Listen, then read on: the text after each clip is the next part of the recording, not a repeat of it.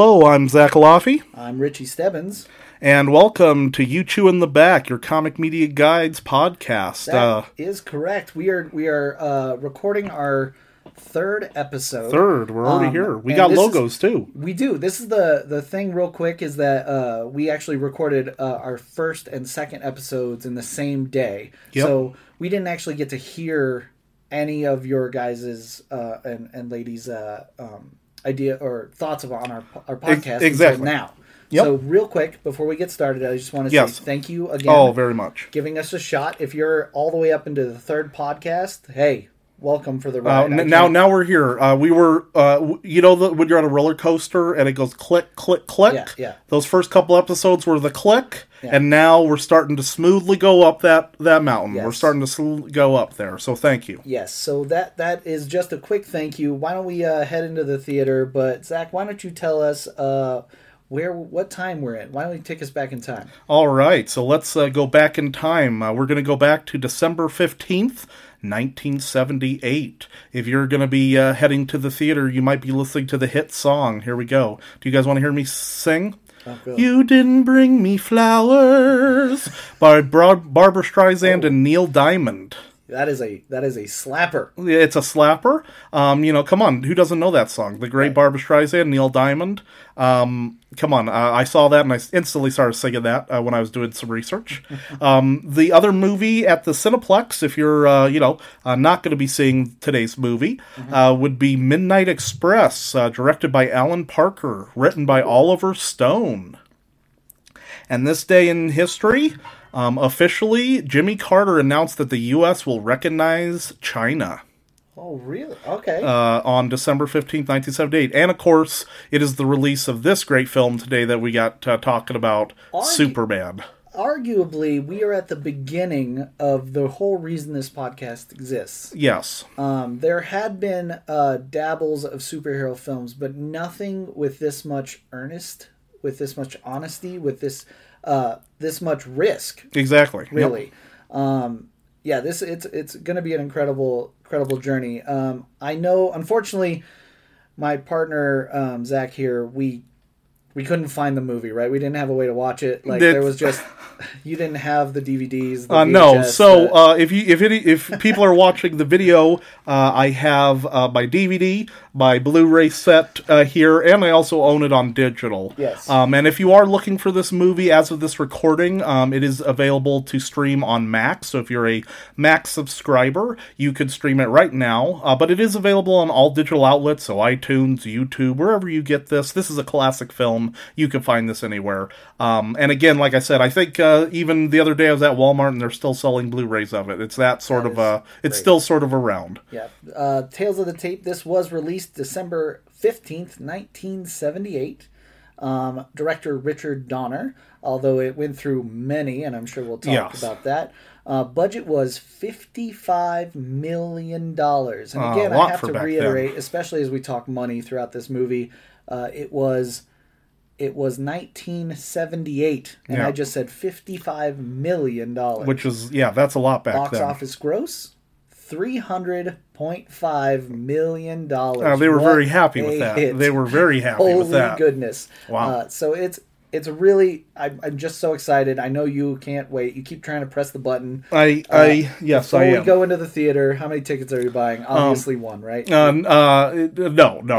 I'm going to be buying 5. In fact, I'm going to smash down the theater tickets glass and ask for a private theater. Give them all to me. I need a private theater. I need my own private showing. And if you're new to this podcast, you're going to find out over the time that Richie may be a bit of a Batman fan, and I may be a bit of a Superman fan. When it comes to comic book films, we love them all. That's why we did this podcast, because we want to talk about them all. But there's 2 certain characters that may bring out the kid in us. So the people watching on video will see it, and if you're listening, I am not going to be wearing all my Superman gear, like hat and socks and all this. Richie can attest that I am not wearing all that. He is indeed wearing all of that. He stopped short of showing me his underoos. He is no comment to the nines. So I'm gonna get 1 million tickets. How about you, Richie? Sorry. I'm bringing everybody. It's a 5 of 5. This is, to me personally, the start of everything I love in the movies and the reason I go to theaters. The top 5 personal comic book movie for me. I mean, I'll just bring out the personal here on this one. All right. Well, let's get into it. Let's go to the theater. All right. Hit play now. All right, so we should be seeing the Warner Brothers logo, and again, this was a huge thing back in the day for them to be... Jeffrey Unsworth is going to be the cinematographer. He also did 2001: A Space Odyssey. Beautiful. The look of this movie is due to him. There is a lot of unbelievable stuff with this film, especially in look. Things we have never seen in 1978. Exactly. I mean, and I love, June 1938, Superman was created in 1938. Love this. Siegel and Joe Shuster. Yep, love that this opening, very classy with the opening, and with the comic book, because that's where he comes from. Mm-hmm. And how, this shows you how far we've come in theatrical releases for comic books. This is a legit, this is where it comes from. There's these things called comic books. Exactly. And here's a little kid who, that's when most people introduced to Superman, is when, you're a kid. And then it fades into the Daily Planet here, which just, again, and it's black and white. It's very classy, because that's harkening back to the George Reeves TV show. Mm-hmm. And it's, for me, the interesting thing is just being in the theaters. I can't imagine being in the theaters in 78, finally if you were a nerd back then, you had to be quiet about it. This is still, we're not embracing, might be the one time we got to relax our shoulders and go, yeah, I'm a pretty big comic book fan, out in the public. Yep. Back then, for sure. yeah, that's what I'm saying. We are coming out of an era, first of all, everybody remembers the amazing, whoa, watch out, Dodger. Oh, yes, all these, yes. What I was going to say is... John Williams. So good. Emmy nominated for this. Oh, yeah, no, I mean, come on. This is, a lot of people sometimes forget that it's John Williams, but it's just... Well, and think about where we're at with superheroes in general at this time. For me, we just got through 66 Batman. Yep. Okay? And it's important to note that we just got through 66 Batman, because a lot of concepts for comic books at this time are camp. Yes. Throw all the camp you can. It needs to be just wacky. Exactly. Right? And that's what the original 500-page script was a huge camp fest. They even had Kojak in it. Oh, yes. As the character Kojak in the film, because it was just going to be all the corniest jokes on the planet. That's what the original film was. Yes. And it was through a lot of problems in production, a lot of money issues, that Richard Donner actually gets brought into this film. Yep. Takes that script and completely manipulates it. Exactly. And he gives it to his friend Tom Mankiewicz, who is a writer on a lot of the Roger Moore James Bond films. So if you're, wondering where some of that wit, that kind of, romancy kind of wit that comes from later on in the movie, a lot of that I think is him. Okay. And, bringing out that. Say his last name again, so when I bring it up, I'm not murdering Tom Mankiewicz. Mankiewicz. Yes. Okay. So, I have more information on that gentleman coming up very soon.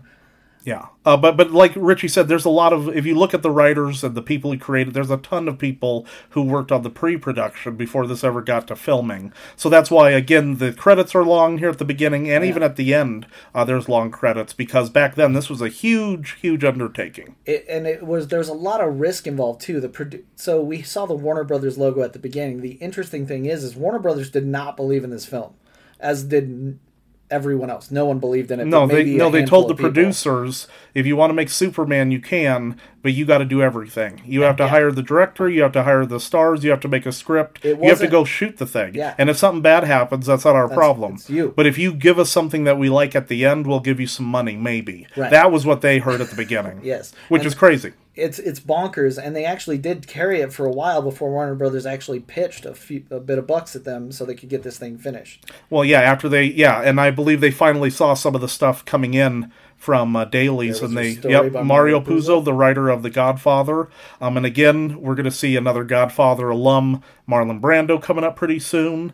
But that's why he's on here. He was one of the first people that they brought on. He went to DC Comics. He read a lot of the Silver Age, and I think he got really kind of in that zone of the funny, goofy Silver Age-iness. Yes. And then he decided to write a 500-page epic Bible script, is like kind of what he said. And then they were like, "Oh no, we have to make this an actual movie." And so for reference, right? If you're going to do a film, a single film is about 120 pages. Yes. And they had 500. They were going to film 2. The whole plan was filming 2 exactly. at the same time. So, but that still should be like 240. Correct. They had a saga in their hands. Exactly. Directed by Richard Donner. Here we go. Richard Donner. And so now I will tell everybody, as someone who's watched this film maybe more than once in my life, turn up your sound right here. The beginning of this is so good with the John Williams music, and you see Krypton. Blasted. This is one of the times where I tell my dogs, everyone around me, we're going to listen to the first 5 seconds of this movie super loud. But I love this practical little effect here with the sun, and again, this is after 2001, so they're bringing in a lot of that, and they're trying to do every trick in the book that they could at this time to make it you believe he can fly. It's another world. All that. It's that great. Was the headline or the tagline of the movie was "You will believe a man can fly." Oh, right here. You feeling this? You're feeling this. I'm just saying, you gotta turn that up. He's turning it up in my headphones. You have to blow out your eardrums out here. Yes. So good. It's anyway. Epic. There's no reason to go this hard at the beginning of a film. Well, and I think that's what makes it brilliant is John Williams is telling you you're in for a ride even before you're just seeing a dome. Yeah. But he's telling you with the music, get ready to rock your world. Here we go. This is one of the most fascinating people in this entire film for me. Yes. And the big TV screen heads? Yes. In today's world, those heads are villains, and in a way, they kind of are in this as well. Pretty much, yeah. Oh, yeah. The great, brilliant actor, Marlon Brando here, the richest person on this set, and the person that made the most money on this movie, you're looking at right here. And make sure you get a good eyeful. Yes. Because this will be it. Yeah, pretty much. For the most part. But it basically came out to every minute of screen time he had, he got $1 million. Is basically what the math comes out to. Yes. For 10 minutes of screen time filmed across 12 days, Marlon Brando got a flat fee of $3.7 million, along with a percentage of the movie's box office gross. Exactly. Which resulted in, wait for it, again, 1978, $14 million. Yep. 12 minutes. Yep. $14 million. Yeah, so basically almost $1 million, which is crazy. It's fascinating. We got here the setup for part 2, but also the setup of Krypton, General Zod, Ursa. If you've seen Man of Steel, they did an homage to these guys. Yes. The great Terrence Stamp here as General Zod. And you see that Marlon Brando is, in theory, right now, supposedly the better actor in this scene. And I would disagree with that based on what we're about to see here.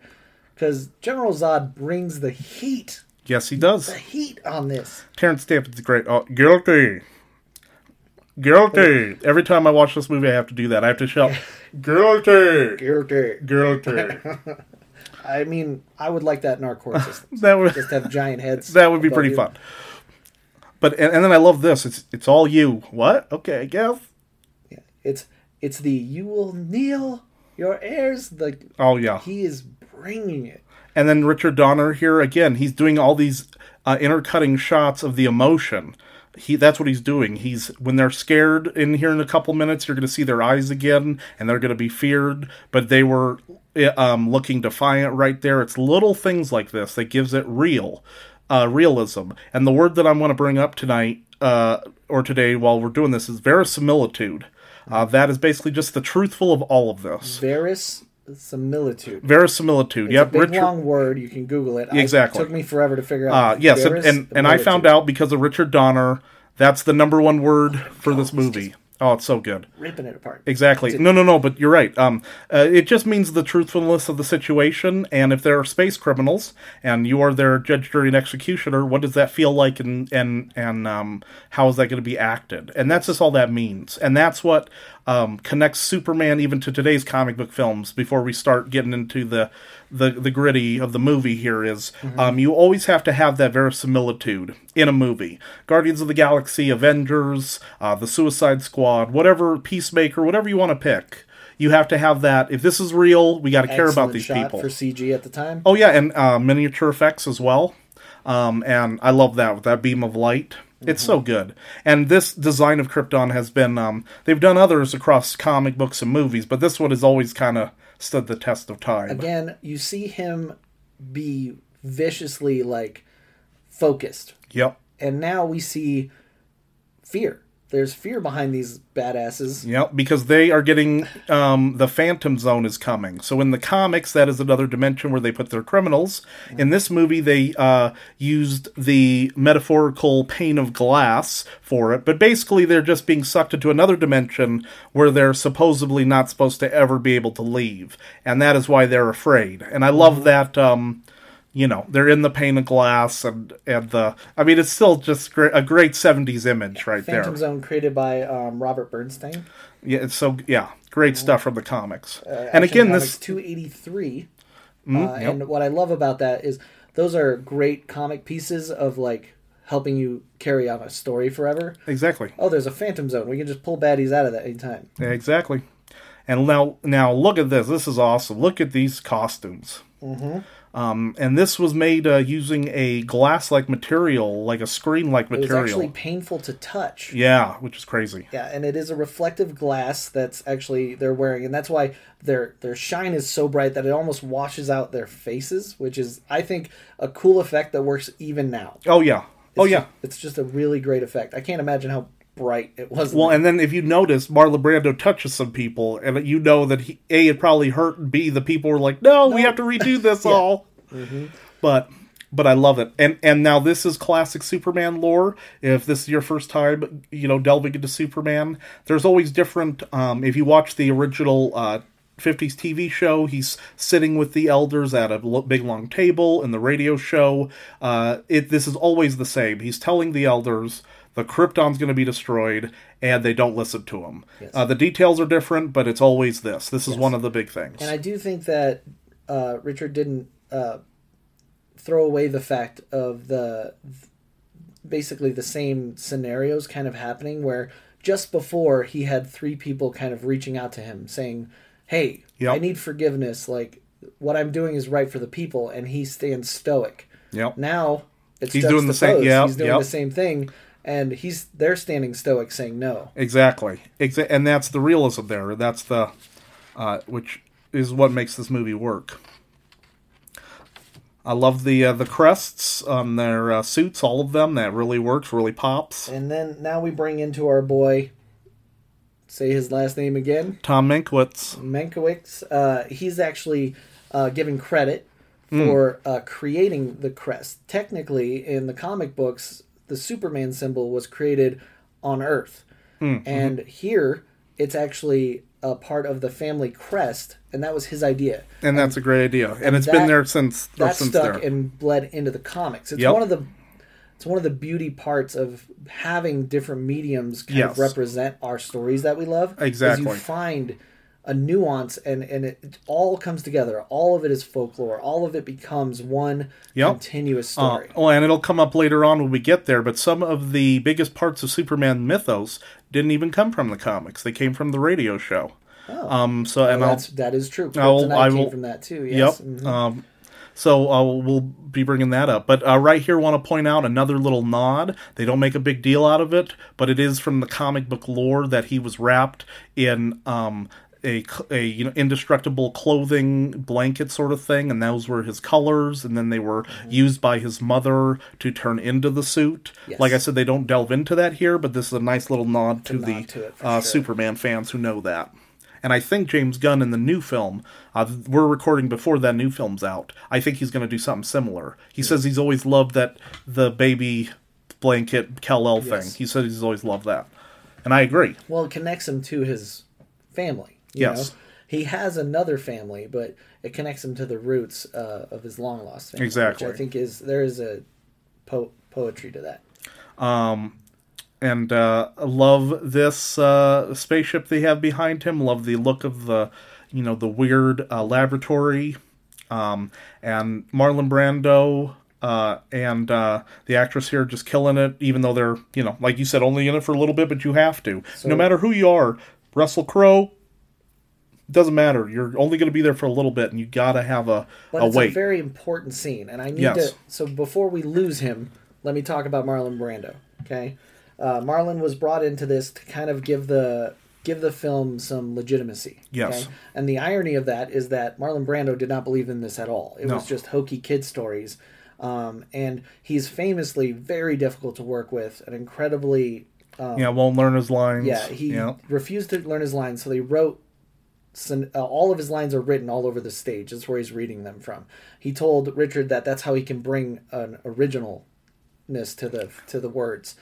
On that baby, on the diaper, his words are written on that diaper, so he can read right here. He's reading off the baby, which is phenomenal to me. That is. But he was. Let's see here. I have it written here. That's the writing, Christopher Lee, also multitude. But here it is. So basically, when they were trying to get Brando, he reached out to his agent. His agent said Brando is brilliant, but he's incredibly lazy. He's going to try to green suitcase it. And they went, "What does that mean?" And he goes, "Well, if he can, he'll convince you that everybody should be green suitcases and he'll get paid for the voiceover." When they discussed the idea of this film with Brando said, "What if we're all bagels? No one knows what Kryptonians look like, and it would make sense that Jor-El would know what humans look like, so he'd make his baby look like a human to send them to Earth. But they themselves could be bagels," and even pitched that they don't talk with words. They just kind of beep and zip, and then you could do subtitles, but still wanted the same pay.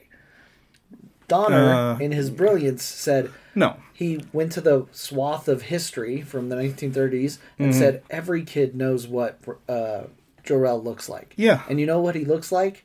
Looks like Brando. That's right. And then Marlon. And then that's how he got him. "Did I talk too much? All right, let me see the wardrobe." And that's how we get here.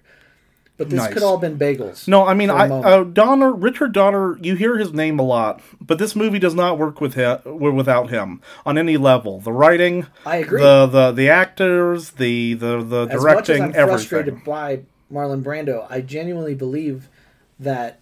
Also, this is brilliant. Yes, I genuinely believe without him, this movie falls. Oh yeah. Even without his 10 minutes. So in a way, does he deserve the money? No. Did he kind of earn it? Sure. Kinda, yeah. Sure.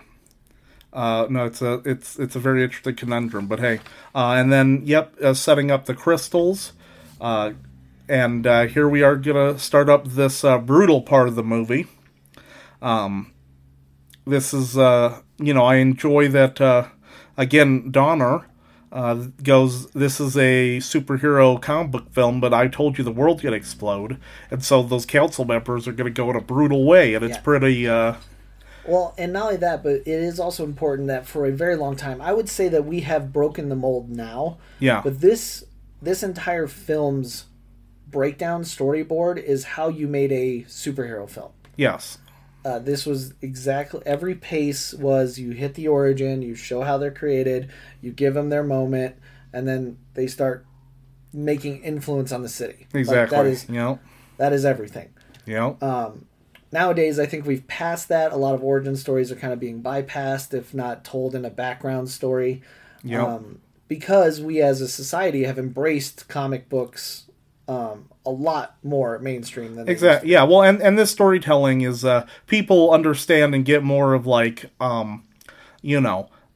And that's something, when I was watching through this and going through the research, is that a lot of the people who made this had to go, how am I going to sell Superman? I probably should have opened the... I've always thought that too. Right. Yes, they should have opened that. Whoops. But how do you make this Superman available to the mass audience? And we go, oh, but he's been a mass audience, and he has been. But like an even more mass audience than just people who are interested in this subject. If you're not somebody who read comics growing up, or you didn't watch the Batman show, how do you get superheroes and that kind of storytelling to break through? And that's what Richard Donner did. And over the years, now we can have things like Guardians and, all these crazy things. Everything. Yeah, exactly. Because of this, we have everything. Yep. But I love this. Yep. A lot of this is practical effects. The ship going by a second ago, and now all these people, where are you going to run? Mm-hmm. That's great. Miniature effect there. Everything's starting to break apart. Almost Sam Raimi style here. Almost, yes.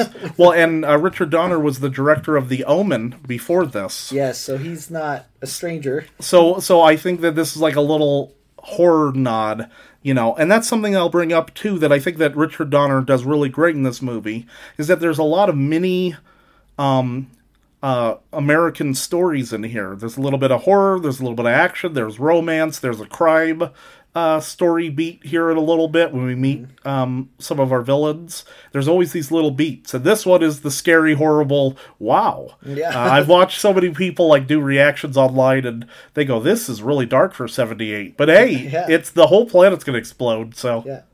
And I love the silence there. Oh, yeah, that was crisp. I like that a lot. Did you know about Christopher Lee being offered the role for General Zod? I did not. Yeah, he turned it down because he had moved to Hollywood to escape Britain's taxes, and Superman was actually shooting in Britain. Oh, yeah. So he couldn't do the role. There it is. Yep, at Pinewood. Mm-hmm. That's awesome. And now this is another part from Superman lore. Some people love it, some people don't. That he's been taught and learning in the pod as he comes to Earth. In the radio show, he shows up as a fully formed man from Krypton. He is not a baby, and that is really weird when you listen to it. They've tried to do this a couple other times where he, jumps out and he's already at high school level, but he's like a 10th. They've done this before. I like the kids find him and that he starts learning. But I understand this is from the Silver Age and from the comics by this time, so they are pulling from history here by having Jor-El teach him. I just think that it's a weird, because they're trying to do this, he's super smart before he even gets on Earth, because he's learned everything that Krypton's learned. Right, and arguably, it's easier to believe that a couple took in a baby than they would take in, a terrible 2-year-old. Correct. That has superpowers. Yeah, who's telling you, algebra. Right. And that's where I kind of get, yes. But it works for this movie because they don't delve into it too much. But again... And it does... I will say that it does kind of conflict with his mild-manneredness as Kent. Yes. Because you wouldn't take that in if you were raised... This is a philosophical... We're going to talk about the philosophy of nurture versus nature now. Everyone strap in. We don't have enough time to break this down. But. Exactly. But again, so as you see, I love that image... of the ship melting right there. And then here we go. Now we're into this next part of the movie. Now we're into the Americana, where we're going to be getting into the Kansas part of it. Yes. Which, and now, again, watching this, thinking about Donner, all this to me is hearkening back to the 50s. The Adventures of Superman was the big hit show. That's kind of the big benchmark before Superman 78 was the George Reeves show. And these guys, Mara and Pa Kent, are dressed like people from the 50s. They have a 50s car. And there's a lot of time melding in this movie, which I really loved. Yeah. When he's at Smallville, when he's at the simpler time, it's 50s. But when it gets crazier and more towards the 60s and 70s... He almost jumps straight to the 80s. Yes, exactly. And I love that. Yeah, he's absolutely in the... And you never get a year here for this movie. Right. But you're going, okay, so this is 50s. But no, it's not 50s. But it's not 70s, but it is. And it's all a melding. And I like that early. We've kind of lost that idea, but I do like those concepts of trying to make the story timeless. Yes. Because when we don't, we run into the problem that we're currently running into the MCU, where you want to do Magneto, but you're like, what? Exactly. How could he possibly be, could he possibly be in World War II and suffer? Like, I don't think he can. No, probably not. And now we have this, I love this. This is, again, very to the mythos. Mom and Pa Kent talking about keeping Clark. But I love this scene because they're having a very realistic conversation. But then they realize they have a super different problem after what happens. And I love that. Yes. Again, the Kents is a hard sell. You need really good actors and a great portrayal of like Americana, like you said, for this idea of like, well, we found this alien. They assume it's an alien based on what they found it in. Yes. And they genuinely wanted a kid, and it came out of the sky. Like, no one's going to question that in a small town, though you would argue that small towns would be like, where did that baby come from? Exactly. Again, that would also work a little bit better if it's an infant. Yes. Martha, you never showed. Yeah, I kept it secret. I was just hanging out on the farm. And I love... Yeah, oh, here it is. Jonathan almost could be hurt, but what's going on? And again, this is the realism. They're having a very real conversation. We can't keep a child. That's crazy. You can't do that in the world. And this is something they wouldn't address in a comic book beforehand, because in the 60s it would have been like, just make it wacky. Exactly. But here they're like, okay, we got to protect this kid, and you just kind of get it right there. You're like, okay, something is different. And now we switch to him later. And now we're kind of like in the 60s, late 50s, 60s. And we get our first look at the legend. The good old Lana Lang. Mm-hmm. Christopher Reeve right there. Oh, well, yeah.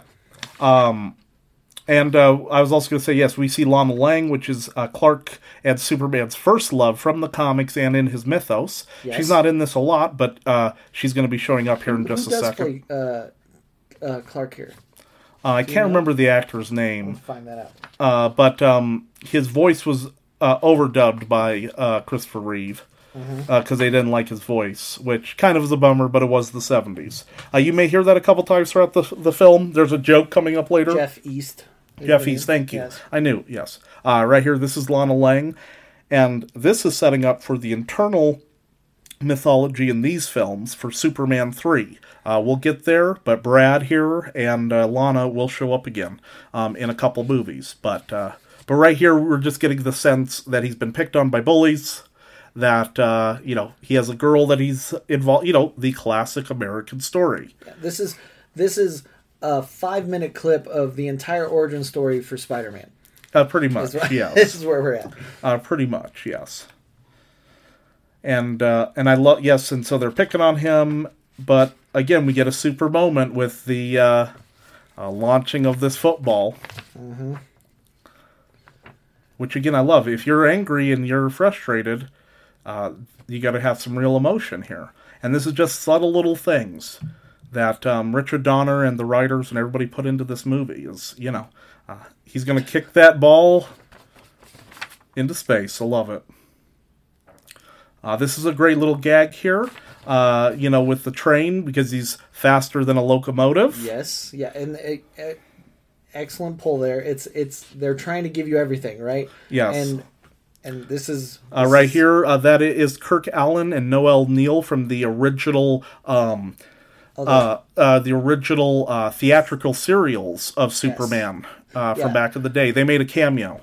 And that's what I was going to bring that up earlier, that for the most part, superheroes in theaters were shown in serials. Like, you'd go every week and catch the half-hour episode that were typically bred to propaganda at the time. But, but that was how we got our superheroes in the very early time in theaters. There's tons of Superman, Batman, Phantom, The Shadow. There's tons of stuff that you can look up. They're fun. I'm not going to say they're all great, but they're fun. Fun, yeah. And I love this. Yep, this sped up shot of if he's going to run really fast. What would that shot look like? Again, that's why you had to have Donner here. He's going, okay, this is all real, and if this guy's going to run this fast, what would a shot look like of him running in from another angle? Just the touch here of the dust. Yep. From the other end. Yep. Excellent. Exactly. It's keeping you grounded as we progress further into this film. You're supposed to be doing more outlandish things to include. You will believe a man can fly. And exactly. He's laying the groundwork all the way through this movie. Exactly right. Yep. And I love Iran. Great line. Great line. And now we are going to, speaking of philosophy you brought up earlier, we are now going to get basically the Jonathan Kent all Superman philosophy scene. Yes. This is what it means to be Superman. Show your powers. And, you're here for a reason. But this is done beautifully by Glenn Ford. And, the people seeing this, and I remember in the 90s as a kid when I watched this on VHS, this movie's very affecting, very, very, it'll teach you. Can you remember the first time you saw this film? Yeah, the very first time I saw it, I remember my uncle and aunt had it on VHS because they would rent stuff from Blockbuster and then tape over it, and they had like thousands of movies. Right. And so it was a crappy VHS tape, and I watched it over and over again and found out there was a 2 and a 3 and a 4. And this was one of those movies that kind of hung up upstairs, even though it was supposed to live downstairs with my aunt and uncle. So that was the first time I saw it, and fell in love since then, and I've seen it a billion times since then. Were you exposed to the comics or the film first? The first thing was the animated show. The animated show. Batman animated, Superman, those two are going to be... X-Men, Spider-Man, and then that's kind of the launch board to, they make comics, and then that's... I'll be honest, I cannot remember the first time I was exposed to this film. It felt like it was kind of like the family had recognized I was really into comic books, and they were showing what they had seen before. Sure. But I remember everyone loving it. It was not a problem of like... It was especially before a time where we could actually make fun of or really dissect superhero films because we didn't have any. Exactly. So I was just happy to have something that had a superhero in it. And that's, now here's the sad part.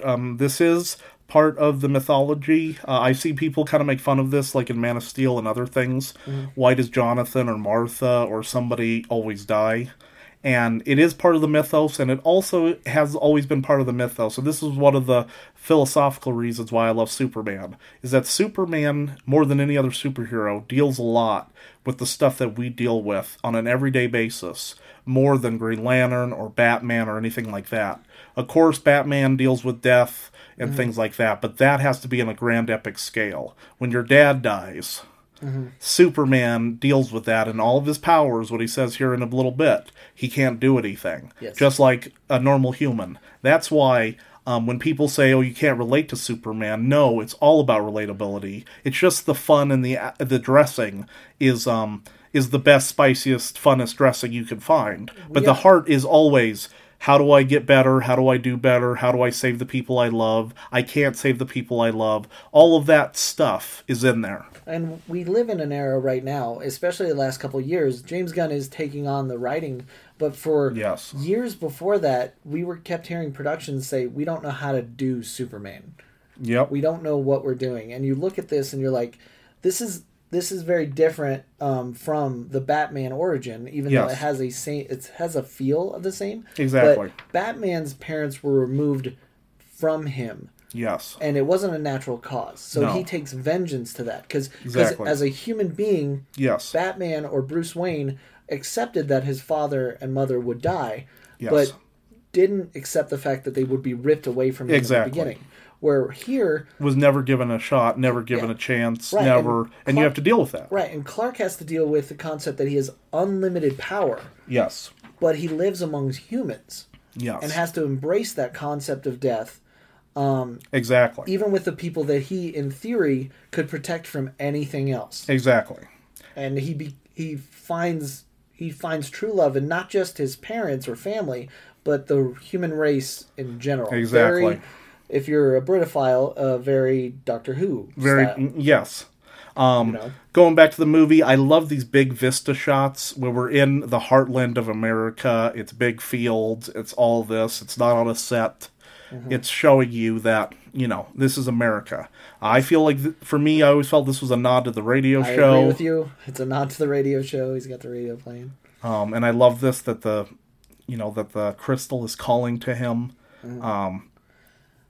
This is also, we should point out, Superman was a phenomenon in the 40s and 50s. Yes. It was something that we hadn't actually experienced, where something an IP got that much recognition. Yeah. So quickly. No, He was part of the Macy's Days Parade. You could not make enough stuff because everybody was buying everything. Exactly. Oh, yeah. It was unreal. It was all of Mickey Mouse history in the span of 5 years or 10 years.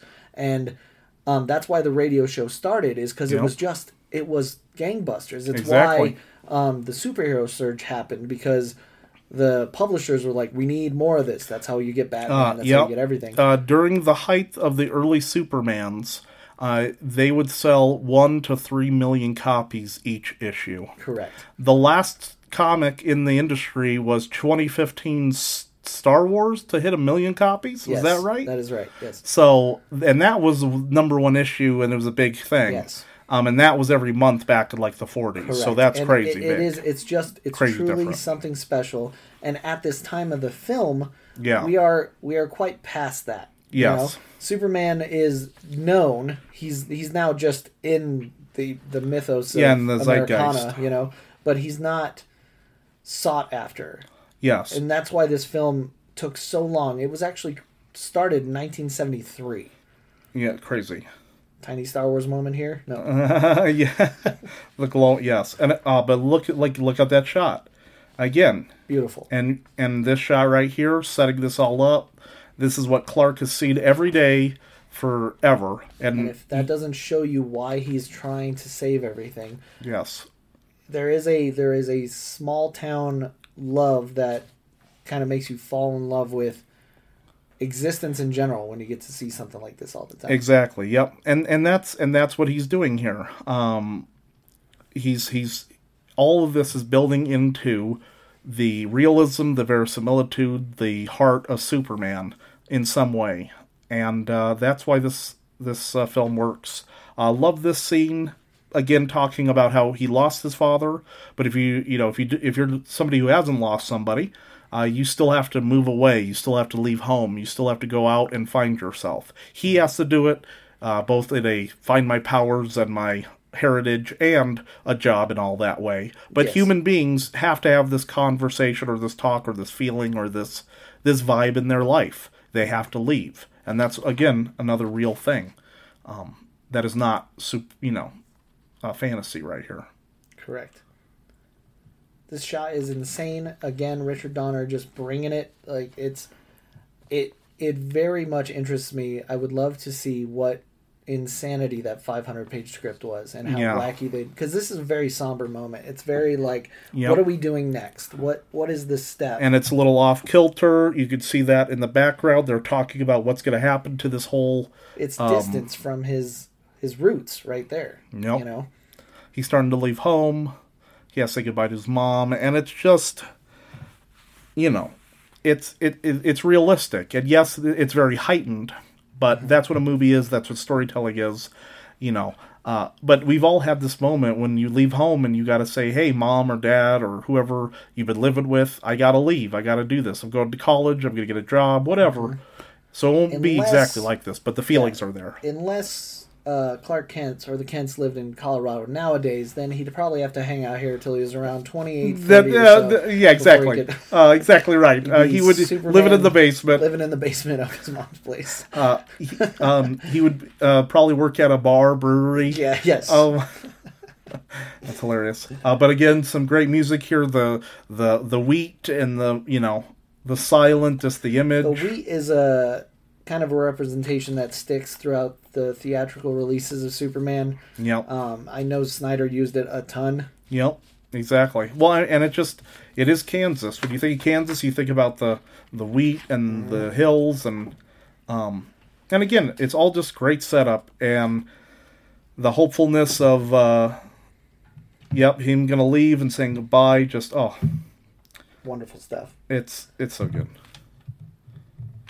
And now we're going to have a really fun mixture of miniatures and sets. And this idea here, to me, is really special because even now, especially in the early days of Marvel and things like that, the reason we loved Iron Man, the reason we love Marvel is how much they take from the comic book and represent it on the screen. Yep. The concept of the Fortress of Solitude, to put that in as your basically precursor for Batman is bonkers. Or for Superman, is bonkers. It's just, you didn't have to do this. No, you didn't. You could do this whole movie without Fortress. But it makes sense because in the comics it's supposed to be his place to go away from it all. Mm-hmm. He's supposed to learn. It's supposed to be his safe place.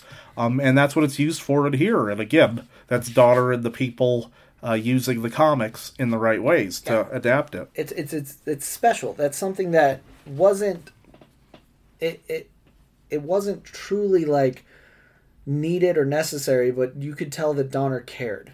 Yes. And it actually is, like, if you look at an interview by him, that was he genuinely cared about the legacy of Superman. He was worried especially when he read the original script, he was very worried about, like, them just throwing it all away. Just being at all camp, yes. It's easy. I'm saying this as not a huge Superman fan. It is easy to make fun of or hyper exaggerate the core concepts of what Superman is. Yes. It is, but I think it takes more heart and understanding to really truly appreciate everything it brought for us. Yes. And the medium it created and how hard it is to get that to do right. It again. Yeah. Yes. I don't think we've seen a Superman done correctly. You see it all the time in comic books. They try to give you the all-powerful character and whatever, and they always come out as B-rate. Now, arguably, you can say, like, that's because the superhero wasn't really kind of polished, but throughout the years, Superman has been sharpened into a really incredible tool about doing the right thing no matter what. Yep. Being hope. Yeah, it's even more than Captain America. Cap has a hint of it. Yes.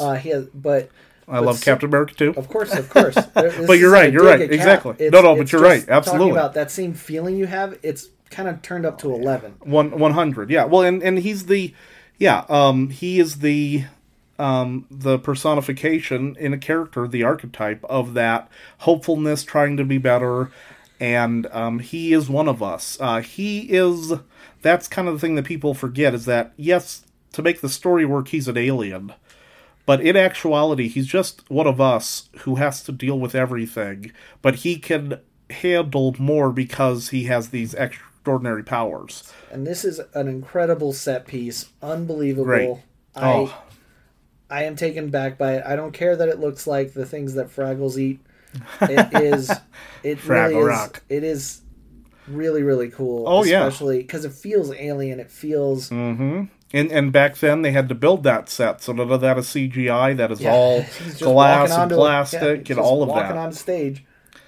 And the other thing I wanted to bring out too was that we are about 45 minutes into this movie, and we still have not seen Superman. Nah. And I love that because in today's world, if somebody says you got to wait 45 minutes, maybe an hour to see Superman, that sounds why would you do that? But this is the first time to do this is setting it up, bringing this all in, bringing it in for a new audience, bringing it in for the, and laying all that groundwork that we talked about. Our previous film that we watched, the last podcast, takes from this setup. Yep. It takes the original idea of an origin setup, and it doesn't give you Iron Man for a while.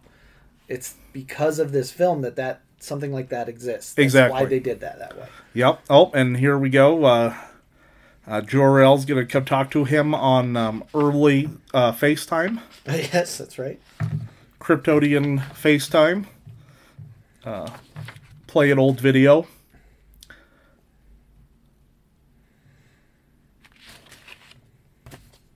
And as you can see, they use some of him, but they also use that mask. Yes. Because I think, like you said, they had him in for a couple days, just got all of this and used what they could. Yeah, it was him and Gene Hackman actually filmed early. They were the first because they were obviously committed to other pieces. So they were the first to be filmed. Yep. Oh yeah. And we haven't gotten to Gene Hackman yet. I can't wait for our love boy him. Gene's coming. But again, this is exposition. Some people really hate exposition, but you always have to have it in a story. It just depends upon how you do it.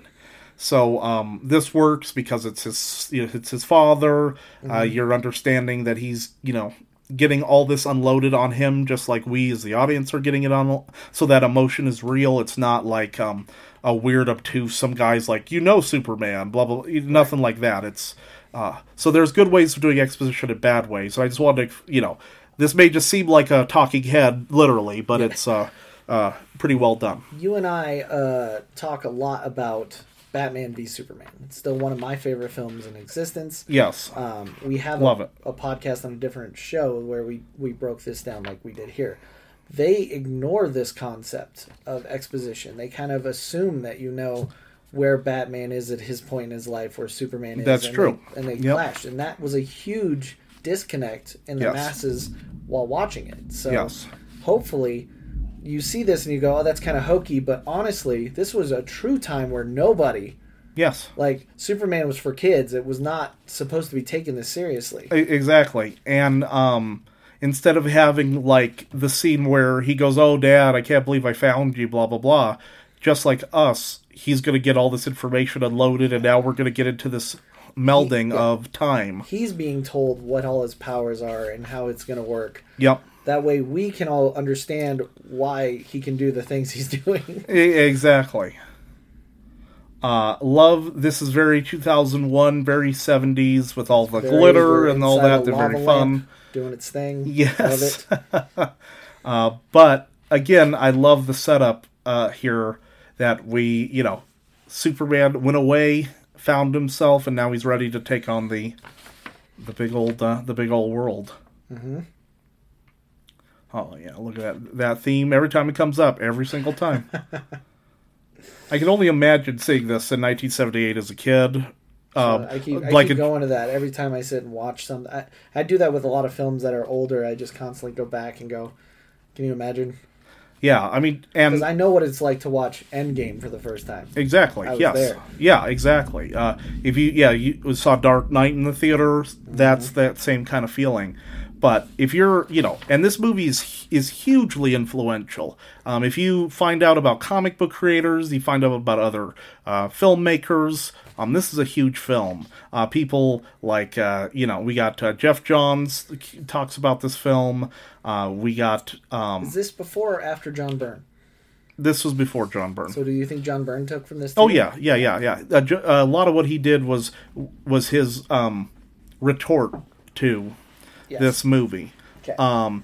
And Kevin Feige, I mean, you name it, James Gunn, you name some people. This is a very influential movie because it gives you that blueprint for truthfulness. No matter what else you have in this movie, it has to be truthful.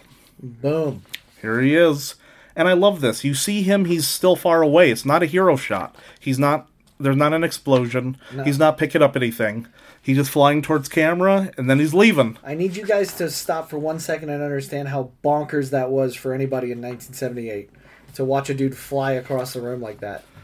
Yeah, there was nothing like that. Exactly. When you listen to interviews with some of these comic creators and filmmakers, they talk about they sat there, and that was the minute their minds were blown, and they're like, okay, what is the Superman movie going to be? That is very opposite of now today, where the flight is the easiest thing you got to show us. Yes, but this is a lot of the special effects here are groundbreaking. Exactly. And now we're in Metropolis, and if you notice, now we're into a more modern 70s look. Yeah. They're going to be talking about crime. The whole tone of the film has changed. Yes. Now we have cameras, and everyone's wearing 70s fashion, and, it's still timeless, but it is, they're still trying to meld all that and make it not just a 70s movie. It's our Lois and our Jimmy Olsen. And I was going to bring this, I talked about this earlier, Jimmy Olsen, Perry White, and Kryptonite were all created on the radio show and then brought into the mythos. Lois Lane? Perry White and Jimmy Olsen. Gotcha, yeah. Jimmy Olsen, there was a copy boy in the Daily Planet that was unnamed, but they named the kid Jimmy Olsen in the radio show. Got it. And then they did that, yes. No, Lois Lane's been there since the beginning. But again, like going to your point earlier, up there he is. There's Christopher Reeve. There we see he him. Is. That's my boy. Yep. I'm just excited about Christopher Reeve. Oh yeah, I love him so he's much. He's another. Richard Donner and Christopher Reeve are the two reasons this movie works. Yes. The most. So, everyone has to bring their A game, but those two. That's the reason why. And again, this is great here. He can't open this piece of this glass. Wonderful. He's like, oh, and he's such a klutz. It's wonderful. It's wonderful. Everything about this, the quintessential Clark Kent is what you're watching right here. Yes, it is. Anytime I'm judging a Clark Kent, it's based off of what our boy Christopher Reeve It's so good. This is not Sylvester Stallone, Arnold Schwarzenegger, Charles Bronson, Al Pacino, Dustin Hoffman, James Caan, or Robert Redford. No, it is not. All who were offered the crazy. part. And again, Donner was smart to not pick any of those guys. That would have been weird. The studio wanted a name. Yeah, sure, of course. All of those names were action heroes that, like, Sylvester was on the top of the list because Rocky had just come out. Sure. Obviously, a muscular build, things that could work. I'm still trying to get my head wrapped around of, like, hey, Lois, I'm going to help you out, Lois. I don't think I can do that. Hey, Lois, we did it. Lois. That's amazing. But it was Donner that wanted a no name. Yeah, and it works. On a 170-pound Christopher Reeve. Yeah, wow. Now here's the crazy part, because I'll tell you, I am a dummy, and I absolutely thought, oh, they went with the descendant of the original Superman, George Reeves. And my good friend here, Zach, looks at me and goes, "No, Richie, no, they're not related." And I went, "Wait, what?" Yeah. He says, "No, it's Christopher Reeve and George Reeves." Yes, exactly. Yes, those are two different last names. They are not related. No, it's just a coincidence. Today years old. I know, that's part of the weirdness. People. Yeah, that's part of that. And then two, we won't get into it here, but two very sad things happened to both actors. Mm-hmm. And so that's where the quote-unquote Superman curse came from, basically from the 50s all the way till, like, the 2000s. Yes. Because a lot of the people who worked on Superman, as Superman, something happened to them. It's been disproven now with Henry Cavill, Brandon Routh, yes. All these other people. But back then... yes, it was kind of a crazy, weird coincidence. Mm-hmm. But and again, I love this here. She very 70s. She's talking about very adult things in front of Clark Kent and Lois Lane, and it's like, wow. But Clark's going to bring it back right here by saying swell, because that's the kind of person that he is, and I love that. Swell? Yeah. And even back then in the 70s, it was a hard thing to say swell. And even now, it's really weird. But I would say that is still one of the only words you can associate with Superman in today's world. Yes. If I see a swell in a comic book, I'm not going to lose my mind. Right. That's all I'm saying. Yeah, because nowadays you can't say, like, as if. That seems very old. Yes. Wonderful. And I love how nice he is to everybody, but he keeps getting ignored. Well, he's basically in the idea of New York, where no one's got time for you. It's very opposite of his Kansas upbringing.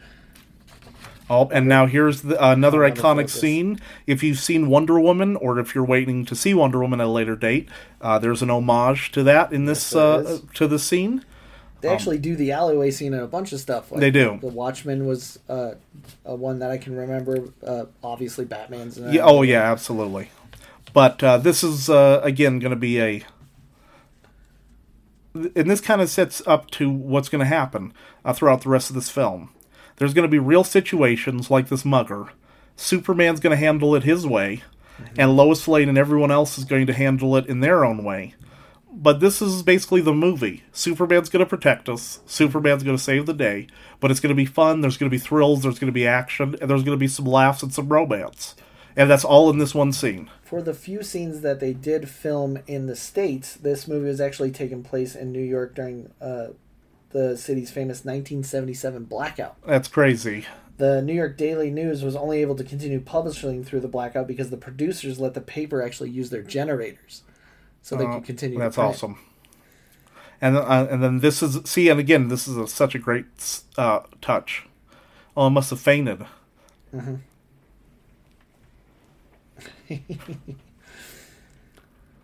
You fainted. But then here it is. The little we see that he caught the bullet. The little smile and the throw. Oh, so good. Mm-hmm. It's just that confidence, that smile, that.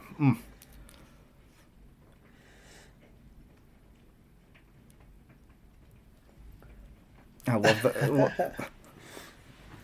Know what? But again, Clark Kent and Superman, given a little. Yeah. And that's one of the things that I love about this movie, and that I realized this go around while taking notes. Mm-hmm. That I really enjoyed that Richard Donner didn't take away Superman's confidence. When he's Clark Kent, he's not. But even when he's Clark Kent, there are moments of confidence. And sometimes people, when they write him, just make him always the bumbling guy. Right. But there needs to be a moment where he's bumbling, and then somebody's like, I don't care about getting your order right on food, and he's like, no, that's really important. Right. And that's like a weird, thing to take a stand on, but that's what Superman would, and they do that a lot throughout this movie. It's 100%. Those very subtle jabs here and there. The bumbling guy is an act. Yes. It is an act that's happening. He's moving. He can move as fast as he wants. Great Ned Beatty here playing Otis. Our younger listeners may recognize him as the evil villain bear from Toy Story 3. There you go. That was Ned Beatty. Love him in this. A huge star at with this at this time. And right here, what I was mentioning earlier, how there's little different movies. This is like a little crime movie. And Richard Donner would go on to do the Lethal Weapon movies. So the scenes with the two detectives feel very 80s crime, even though it's only for a couple of scenes. Yes, and that I love that you brought that up, because a lot of this this is in 78, so we're a couple years away from the 80s, but there's a huge early 80s feel to these films, and I blame that on Richard Donner, because I think he helps build that mood, especially theatrically. Yes. And so we got this one detective going after Otis, and yes, this is a very funny scene, but we're going to find out just how evil Lex Luthor is by the end of this, which, again, I love. It's setting the tone. Everything needs to set a tone. These cops are really going after a criminal mastermind. They're really searching for him. But it's Otis. He's hilarious. Ned Beatty's killing it with this comedy performance. There's a secret underground lair, and if you get caught in an underground lair, what terrible thing could happen? Right. And that is what happens in this movie here in about a couple seconds. But I love that. That thinking there is, again, to that verisimilitude, the truth about this. He has a crazy underground lair next to a train station. Cops were coming to look for him. How do you get rid of them? What is a truthful way? Ray gun, sharks? No, just push them in front of the train and call it a day. With lasers? Yeah, exactly. No, just push them in front of a train. And so there's that balance. And Richard Donner, if I remember right, had done 007 movies before this? No, he did. He did The Omen before this. The Omen, okay. Yeah, okay. Yeah.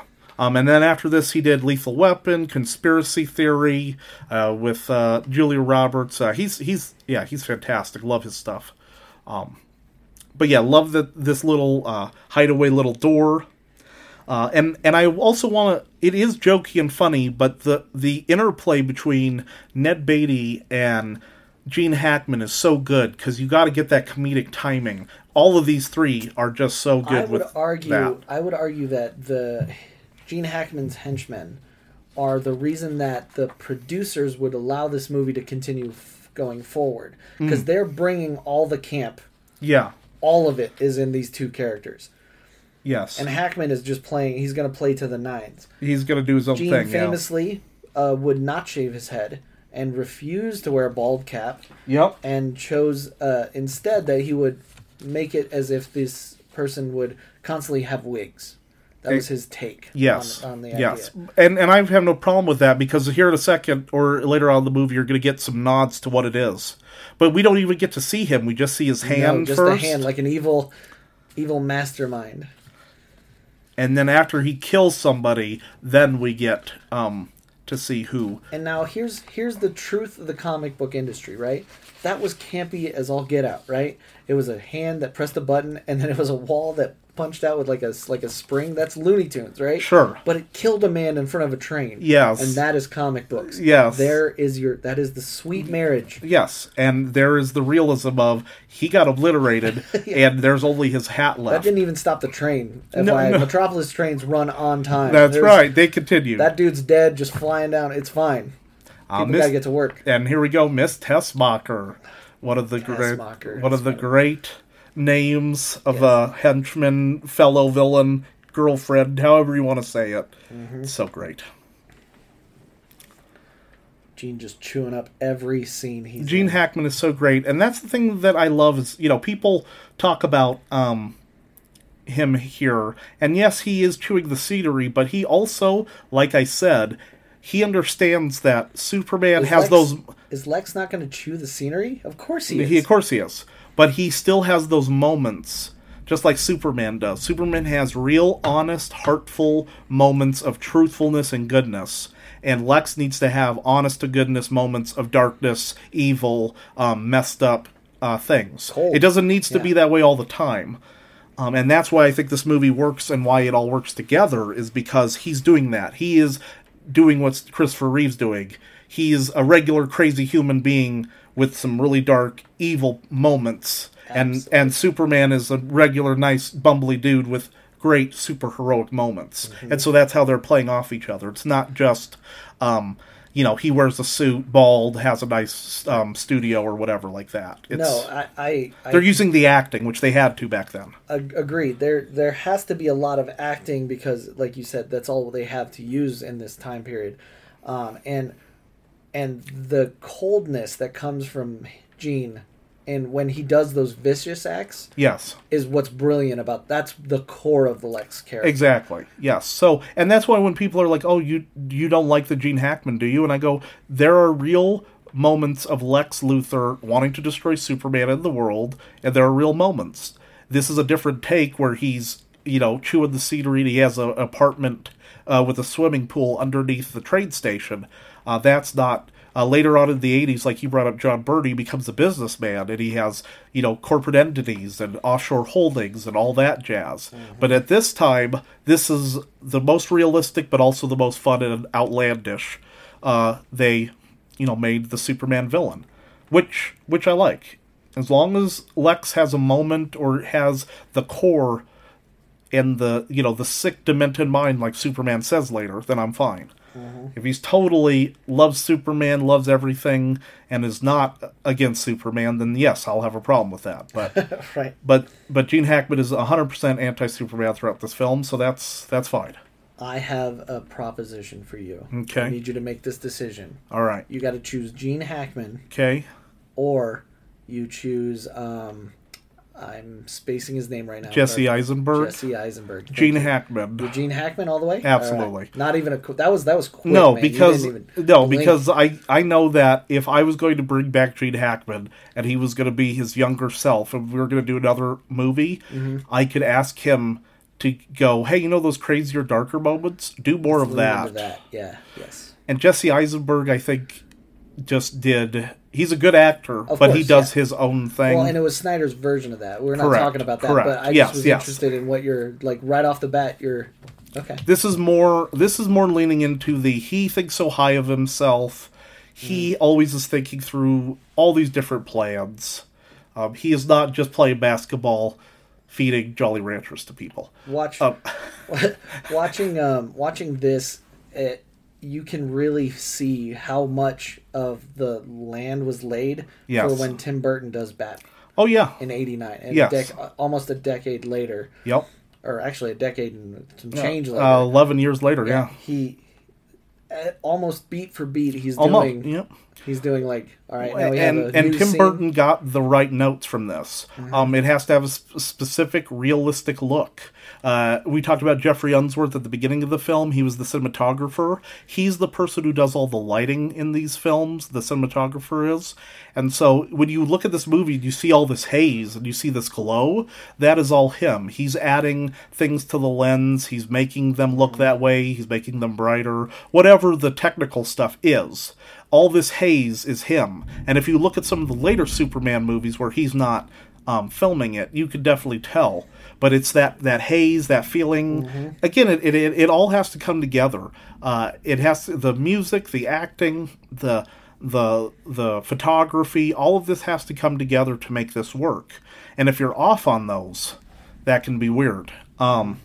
We are now going to be entering into one of the most iconic scene in this film. And the reason it's the most iconic scene is that, again, we're going to look at this and go, all right, this kind of, that happens. But in 78, people were like, did you see that scene? Exactly. This was the first time where somebody says, we need Superman to grab a helicopter and put it back after it is crash landing. And you just say that.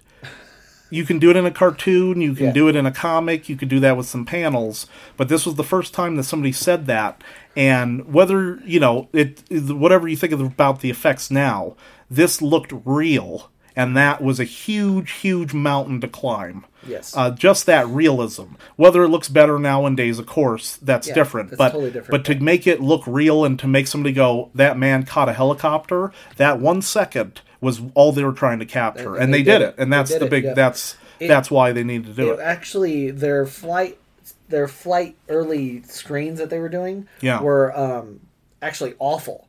They were terrible, and they couldn't figure out why. And it was actually Christopher Reeve, with his background in aerodynamics, he went to college for that, who kind of would lean. And he showed how if he were to fly up, he would do his whole body would turn, and that changed everything. Yeah, absolutely. It makes it look real. It makes you feel, And that's even when Warner Brothers said, okay, we are going to throw money at you. Again, because of Christopher Reeve. It's so good. And then, again, one of the things I love about, older films and also, I think, well-made films is that why is she in a helicopter? Earlier on, we found out that she was going to get onto a helicopter to go to the president's, to Air Force One, to be one of the journalists there. Well, but now this, her helicopter is malfunctioning. Here we go. We're going to let you enjoy this. This is very iconic. I remember talking so many times over the years with comic book fans about this. A famous line is going to be shown here. The line is what I get every time. There's 2 lines from this that I always come to. It's this and then the one about the suit. Yes. Those are the 2. Yep. I love, So, and again, we're building up. We're building this up. Something's hanging off, helicopter's hanging off the tower. People are looking. Sirens are coming. People are screaming. Superman doesn't just jump in and save the day. This is all build up. He doesn't even know what's happening until he leaves this is all build up, and it's giving you that anxiousness of making it real. Because if he just showed up the instant something went wrong, then it would be very fake. And again, these shots, the way this is filmed, is stuff we see today. All of this type of tension, everything about this is what we know as comic book movies. Like, this has to happen if you're going to do a comic book film. Exactly. You can compare this to everything else you've ever seen. If it doesn't have one of these bits, you could argue that it's not quite a superhero film. Exactly. And now here is a little bit, because the old joke was Superman changed in phone booths. And even back then in the 70s, the phone booths were cut in half like that. So that was our Superman's not going to change in a phone booth, but we're going to do something different. Love that. It was Jeffrey Unsworth, by the way, that I was thinking of. He died during post-production while working on tests for director Roman Polanski. But the Fortress of Solitude was constructed by Shepperton Studios. There it is. And that fit. Woo! Love that. That's a great scene. And then, but he's the one that designed that, and he worked on. So the Fortress of Solitude was built on 007's slot. stage. Yeah, gotcha. Yep. Yeah, because I knew they were at Pinewood, which is where, and they were filming this when Star Wars came out. Can you believe? Who's got you? That classic line. But again, putting these people in here, I can't believe this is happening, makes it all real. Mm-hmm. And there's enough examples out there of how you can do this exact scene and make it bad. Oh, yeah. There's a lot. Oh, yeah. Those are easier to find than the ones that work. Oh, yeah. And you know what helps this a lot? The music. You're right. You hearing that in the background? You're like, I don't care. Show me any crazy stuff. I am exactly. in. Thank you, John Williams. Whatever it is. John Williams really does help a lot of movies out. When you just watch them, if you've ever seen, like, when they take the music out, yeah, it's huge. But good old Daily Planet there. This is a classic scene. He's going to give the classic line. The New York Daily building. Yeah. Oh, yeah. Oh. So good. No. Christopher Reeves filling out that great line. Right. Superman's there bulked out in his outfit. He gained 25 pounds of muscle. Wow. To get this. He assured Richard Donner, because Richard was like, "I love you, man, but like you're scrawny." Yeah, when you see if you see the screen test, there's some behind the scenes you can find on YouTube and on these behind the scenes, and he's really skinny, has armpit sweat. It's hilarious. Now I love this because this is also in the comic, and it's for us. He's out now. He saved somebody. He saved the reporter. He's now Superman, so he's going to go around town in the world and stop crime. And again, these scenes don't work without Christopher Reeve. He's making you believe that he's not just sitting on a thing in front of a green screen. Exactly. Yes. Yeah. Oh, this is classic. The guy going up the side of the of the to building. Me, this is a dig at the '66 Batman. This is a yes. Hey, you wanted camp? Here you go. Because this is very much them climbing up the building. This is climbing up the building, meeting a celebrity. This is a villain meeting a new celebrity. That's hilarious. Called Superman. Yep, I love it. See, and there's there's so much going on in this movie. I love it. Mm-hmm. I love that.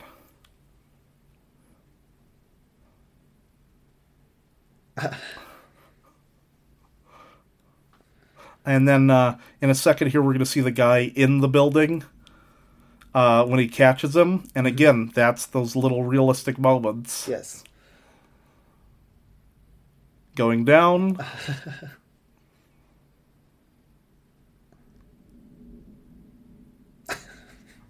No. Not even going to turn around. He's got taxes to do. And when you're a kid, you go, huh? And then when you're an adult, you have one of those days, you go, yeah, I've definitely had that happen, yeah. I've been at work and went, don't care. I think I saw Superman. It's been a day. I would listen to this man. It's so honest and earnest. But right there, he's taken off, Yeah. And back then, it may not look as seamless today, but back then, you wouldn't have ever thought that he could do that without wires. There's not a single kid that went to that movie that didn't try to jump in the air and put his fist up to try to fly. And again, gritty, dark crime movie right here. All of a sudden, we got guys in masks. Another Tim Burton pull from this is that this just random cars driving and guns are just firing at it just aimlessly. They're breaking stuff and all this. But again, Superman's going to put a kibosh on all this, and I love that. There's like all these mini like movies where it's like, oh, this is going to be a gang heist. Oh, he stops it. Oh, there's a jewelry heist. Oh, he stops that. And if you don't think that, like, okay, I've been bringing up Tim Burton. Yes. But let's talk Sam Raimi and Spider-Man. Oh yeah. Do you see all? Oh, absolutely. Do you yes. See it all? It's all here. Oh yeah, you got to have the connections to the city. You got to have the verisimilitude. You got to have the lore. Oh yeah. It's a core concept that was brought to. We don't have anything without this movie. It can't be understated. And this is exactly. That's why when people, if you watch it now and you go, some of the effects look or cheesy or whatever, it's like I understand that, but literally the Marvel Cinematic Universe wouldn't exist without this movie, because this showed you how to make it realistic. Just like this, if he's going to stop these guys, he doesn't care about this guy coming up behind him with a... Classic.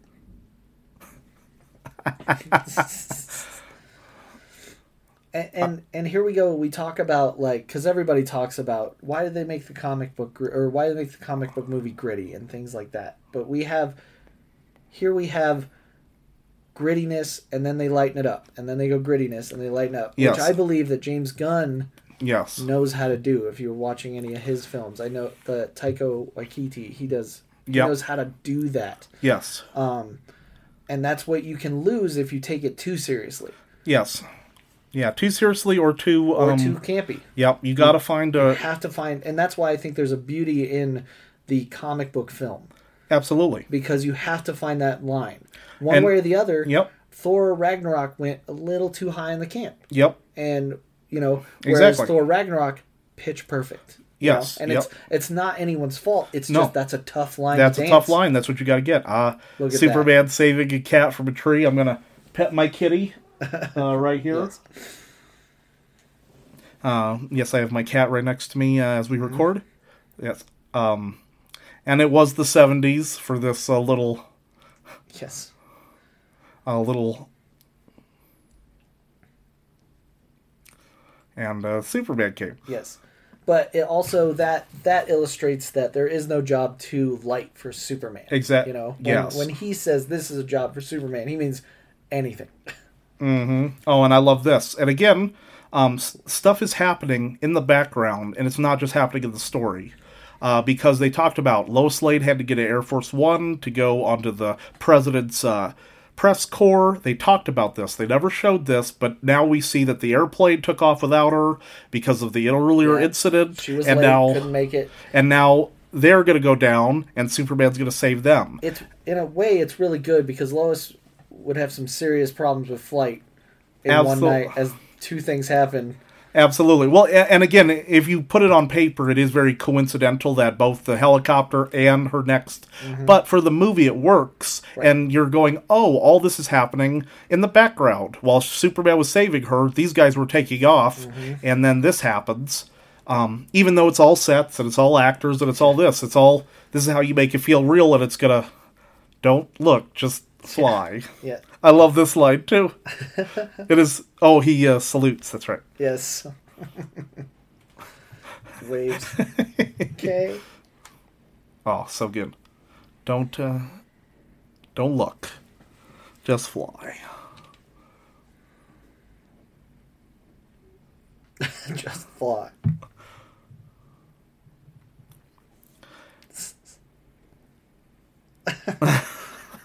Everybody's going to be looking out the window if you don't. Absolutely. And again, you got to point out, that guy, that one little scene was so huge because that was realistic, and that brings you into, if you're somebody in the theater going, Superman's silly, that's not real, you're just like that guy, and that's how you would react, and so you go, oh, maybe it's just all breaking some of that down.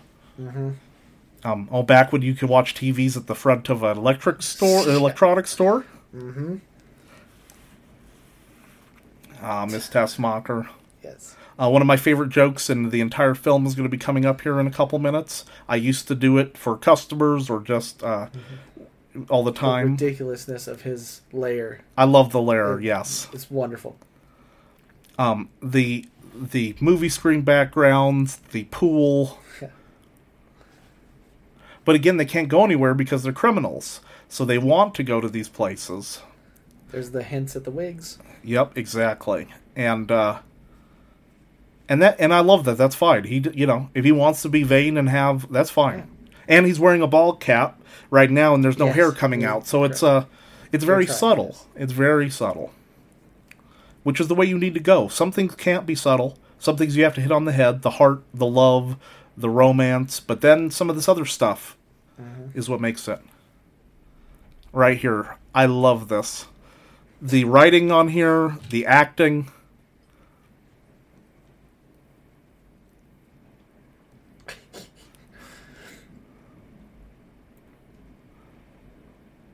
And Which I would gladly. That's Lex.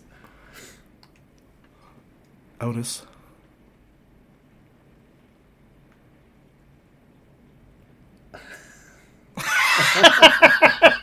Every time you go, every time I die laughing. It works every time for me. But again, that's that writing, and I think that's I think is a Tom Mankiewicz scene. Yes. I don't think he's no longer with us, and probably won't break it down that in depth, even if he were still with us. But that kind of fun, that kind of it really works. And then this right here, a newspaper office. Back in the day, you'd have to have like a daily meeting. Right, Chief. And don't call me sugar. I love that earlier too. That line. This is real quick. I'll talk about Margot Kidder, who is our Lois Lane. Yep. They interviewed thousands of Lois Lanes, and it was actually Margot Kidder's clumsiness that got her the role. She came in and stumbled. She tripped, and was like and Donner fell in love with her. Hey. He found out that she actually can't see great without her contacts, so she'll bump into stuff and be like kind of clumsy.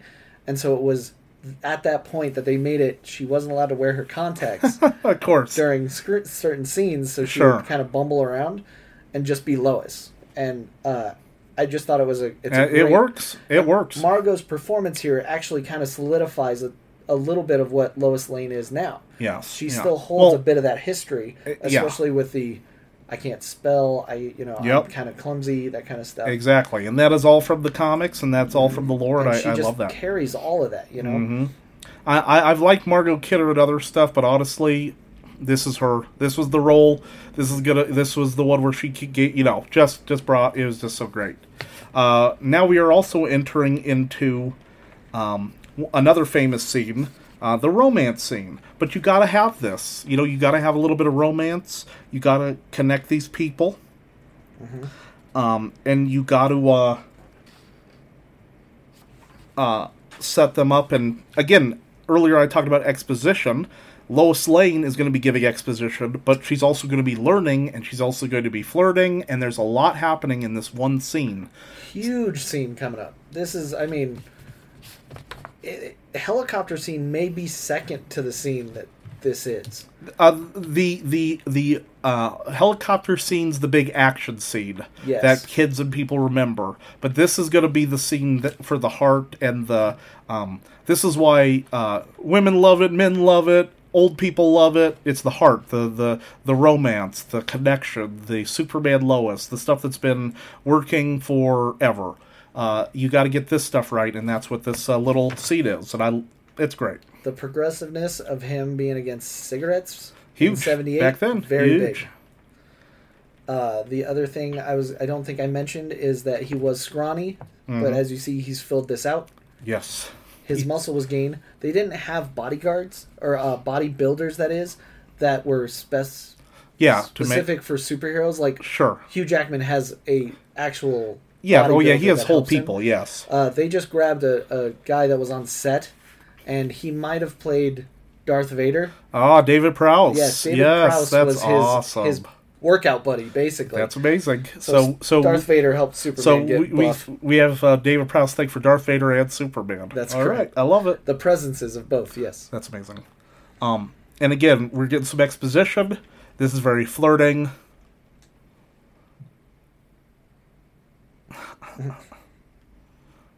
Hey, I like cheeseburgers. What do you... Okay.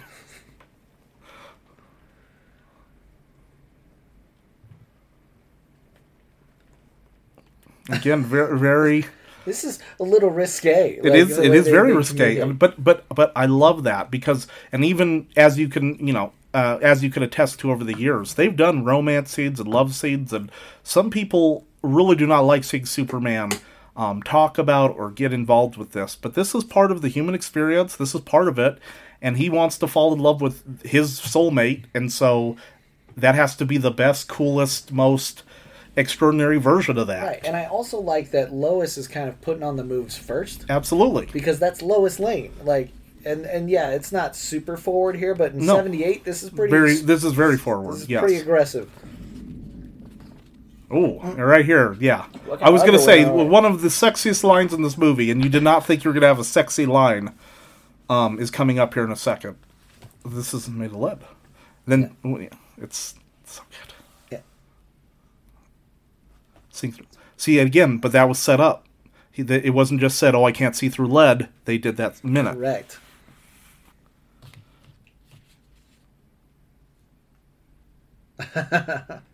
She walks away, it's pink. And then, do you like pink? Bam! Yeah. Sex. Come on. I mean, that's like the sizzly moment. Lois putting it out there. I thought about Chris Pratt in Avengers. Am I supposed to say? That's a different movie, but yes.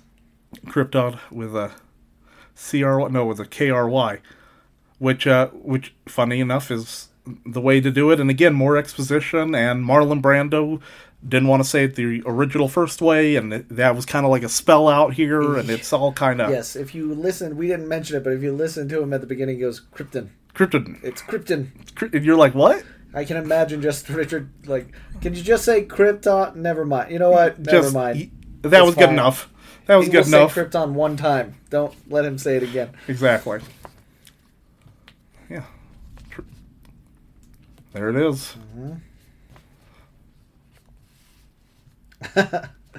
Again, jokes, good jokes, funny jokes, adult jokes. Not only great jokes, but true. Yes. Everybody likes to talk. I mean, Superman has been in the limelight of being a political problem even as recently as, let's call it, 6 years ago. Sure. You know? Yep. Although there's always something going on. Yeah. And Lois is already like, you want to fight for the American way? You're going to fight every politician on the planet. Yep. There it is. Great line.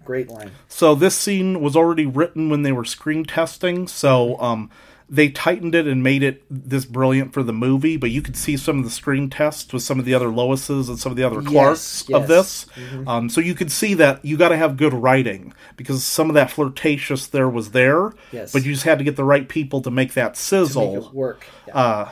Because, someone says, do you like pink? And someone goes, It's not the same vibe. Yeah, there's definitely connection here. And yes. I was going to say Margot was one of the handful of ladies that was brought immediately to test with.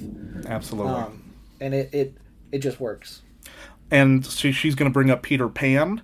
And for me, this is, again, Richard Donner and the writers and everyone giving you a nod. When you go, why should I care about Superman? Did you grow up liking Peter Pan, 20,000 Leagues Under the Sea, Grimm's Fairy Tales, whatever stories you grew up liking? It all is a mythology and a mythos, just like Peter Pan. That cutscene right there where they're about to take off is still used today. Oh, yeah. If you ever watch the making of your Flash, your Supergirls, or your anywhere they need to do something, it's a pan shot. It basically takes it's a stop cut where they and beautiful Christopher Reeves bows his shoulders down, then pops up, and they cut. Yep, perfect. Exactly. Again, now this is going to be the love theme from John Williams. Amazing. He does, We'll just keep heaping praise because that's John Williams. John Williams deserves... We could do every podcast that features him. We should just talk about him the whole time. He deserves it. He's fantastic, yeah. And I love... And I think, honestly, what they did is they put them in a room and they projected a lot of these and used green screen. Yes, it was a blue screen at the time. Yeah, and what they did is it was a matte blue screen and they'd pull in and out. And it was up to Christopher Reeves to kind of mimic how he's doing that, and then they just blow wind in their face like crazy. And then there you go. Even as you look at this now, I don't care. You can tell me it's hokey. That is incredible work. That is. It works. Incredible work. That's how it would look. That's how it would feel. Exactly. Does this feel a lot like Iron Man that we just watched in the podcast? Exactly right. Yes, it does. I wonder why. Yep. Exactly right. They're just showing off. This is where you show off your cool cinematography effects, your CGI. Yep. This is the big effects stuff that they had to work on, but it's worth it for this, and it's for a love. Excellent. And it's a love scene.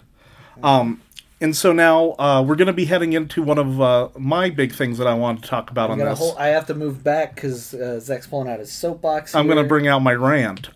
One of the biggest moments in this movie that has been parodied and talked about and made jokes of is this moment that's going to be coming up here about being hokey and over the top with Can You Read My Mind?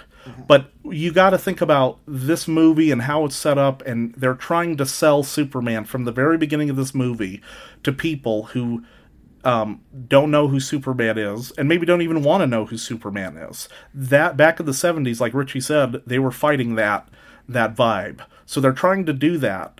And Lois Lane has found out that he can fly, he can do all these crazy things. She doesn't know she found out that he's an alien tonight. She doesn't know that he cannot read her mind. So she's trying it out like a good reporter should. Now, all the other stuff is her heightened emotion. She's falling in love with him. She's opening up herself. Of course, all that is happening too. But when people go, why do we have the cheesy line readings and her talking over? It's because we, as the audience, are like her. We're finding out about Superman. And we're also learning about her. All while she's trying to figure out, can this alien read my mind? So it's kind of, again, this is why this works for me. This is why I've never thought this was a really cheesy or a too cheesy scene or whatever. Because she's trying to get to the bottom of it. She's trying to figure out if he's an alien, and he doesn't seem to be reacting, so she's saying the stuff like, I'm talking to myself going, I can't believe this, I love this guy, he's so handsome, all that stuff, and we get to hear it. But she's also trying it out, because he's not going, you're right, Lois, you do look nice this evening. Yes. Okay, if she did that, then she could write down that he has the powers to read the mind. And is that crazier than laser beam eyes or freeze breath or flight? It isn't. And that's kind of the vibe, that verisimilitude, that truth. She's a reporter going, I am in the air with this hot, sexy man, and he can do all these crazy things. So let me also think to myself, can this guy read my mind? And I'm also going to talk as a human about, this is amazing, this is crazy. I am flying in space with an alien. Things are going on in my head. Exactly. That's what this is, that scene is. And if you want my take on it, more inner monologue in comic book movies. I think it would be fun. I'm so annoyed that they hide away from that. Again, a bird just flying almost into them, that realism. Another thing that was interesting is that you'll see, if you look closely, you'll see that their outfits almost shine and glow. Yes. They found out that the costume worn by the Kryptonians that were made from that glass, they actually reflect on their own, right? Mm-hmm. So they light up the scene by accident. So they cut all those little pieces and they glued tiny pieces of it in Soup's cape, in her shirt. That's so awesome. As they're filming, when Smart. you see that highlight, it's actually the suit itself doing that. That's so great. It's less work to do that. It's great. Yeah, and that's how in depth they thought about this to make this all work. They used every trick, and that's another reason why people say, why is this movie so important? They used every trick. They invented new tricks. They did a lot of things to make this feel as realistic as possible. And at the time that this came out, everyone's like, Superman's real, he can fly, this is all real. Mm-hmm. And you had to use every trick in the book. This is great, yeah. Are you okay checking on her, but she's just all crazy? But then we're going to meld into Clark's going to be showing up. And the great change with her. Change with her, the change with him. It's just fantastic. And if you've seen a lot of GIFs, they're going to be using a you see the Christopher Reeve GIF of him changing his posture. One of the best scenes coming up right here. He shows up, and instantly you're like, oh, this is a different person. Yes. Another scene where this is actually, this is an important scene because what it does is it helps the actress playing Lois, right? Yes. Lois is an incredibly intelligent person, and it needs to be a masterful portrayal of different characters, Yes. That way she doesn't look like a bumbling idiot the whole time. No, exactly. Glasses are not the only thing that are hiding this facade. Exactly. It's everything. Exactly. Which we're going to see right here. You see, And then just right here, you can see him changing it. Turns into Soups right there. And the music, and his voice changes, and everything changes. Oh. And this is all him. Yeah, this is what Christopher Reeve brought to the table.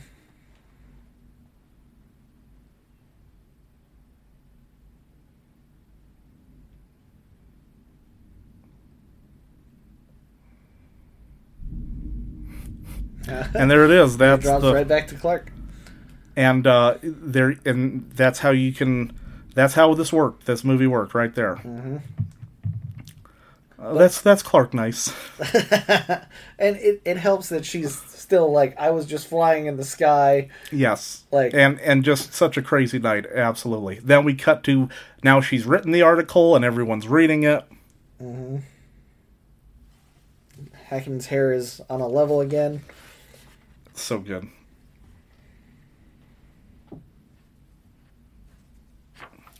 We're going to be introduced to Kryptonite here, and the original origin of Kryptonite was the actor for Superman wanted to take some time off because it was a everyday 15-minute show, 5 days a week, Monday through Friday. So when he wanted to go on the radio show, yeah. So when he wanted to go on vacation, they needed a reason, and somebody came up with a piece of his home world, and they would hire another actor to moan and groan in another room while he's trapped with kryptonite. Uh-huh. And then the guy would go away for 2 weeks, and that's how they introduced Batman actually into the radio show as well, into the Batman and Superman show.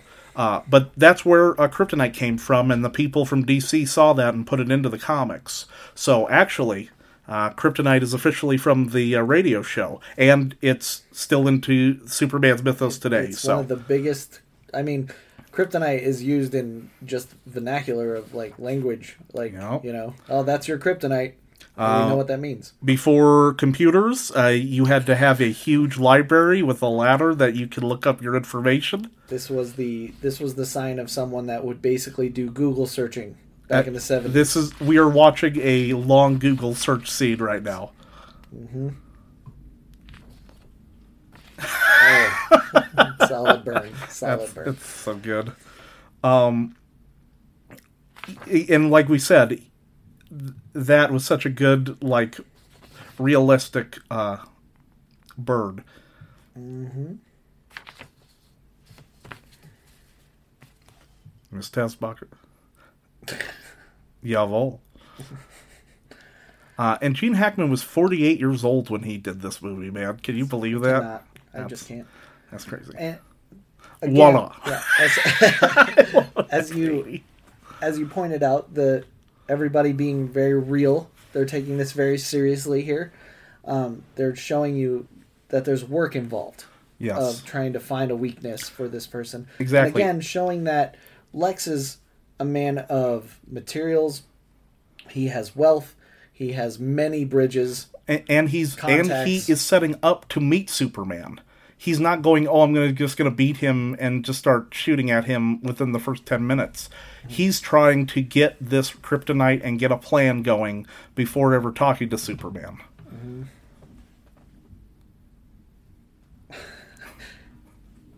His hubris is fire. Not because, again... Yep, not because of the lead. We've already told you. He has another weakness. Yep.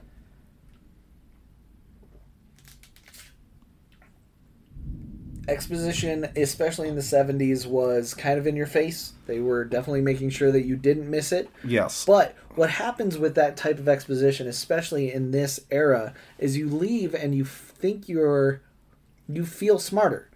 You know? You're like, I know about Superman. Yes. And it's because they kind of spoon-fed it to you a little bit. Yeah. And that's okay. But, hey, sometimes you need that. Yep. Exactly right. When I know that you hit this every time, when you and I start talking about superheroes and comics, if people are like, tell me a brief story about why Rebirth happened, you and I can get their eyes to roll in the back of their head. Yes. And it's a very smart, smooth way of letting you go into like exactly comic book nerdom, which can be a little daunting. It can be a little daunting, yes. But when you do it like this, and it all needs to again, the writing, the dialogue, everything's going into the plot, the characters, the theme, it's not just there just for humor or laughs. It's always to show you humor, laugh, and how evil Lex is. Humor, laughs, how silly Otis is. Humor, laughs, how Miss Tessmacher's willing to get her hands dirty for Lex's stuff, too. Mm-hmm. And now this is a 70s joke here. Yes. We're going to just say that. And the actor is Larry Hagman from I Dream of Jeannie. Oh. Also was JR in Dallas. Mm-hmm. So if you go, oh, who's this sergeant guy? Big name in the 70s. Yeah, this is his little cameo. Yeah, right there. Looks very much like Marilyn Monroe there. Yes. Yes, sir. And this is, again, very 70s, about very face. 70s.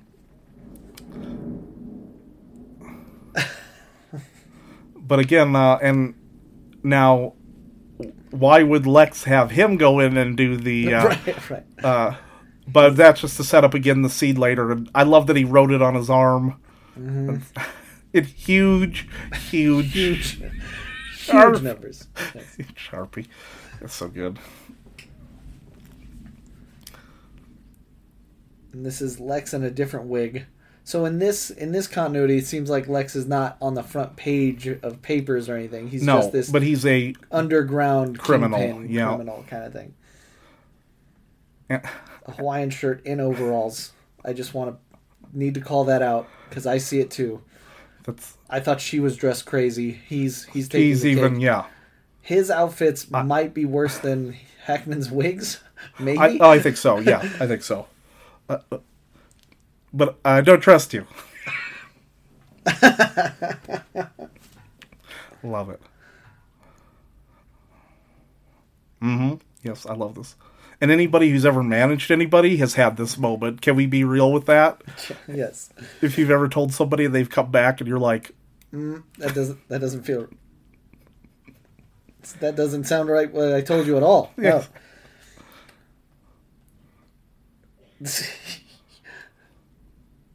No. Oh, gee, boss. Oh, gee. Classic. Of course Otis messed up. We have to go back. Yes. Well... He literally just leaves to go whoop his ass in the back of a van while the car's driving. It's so good. With a missile behind it. No big deal. I will say while this goes down, more scenes, but the critic response of this film was really positive. Basically, from 12 critics, it basically got like a 93%.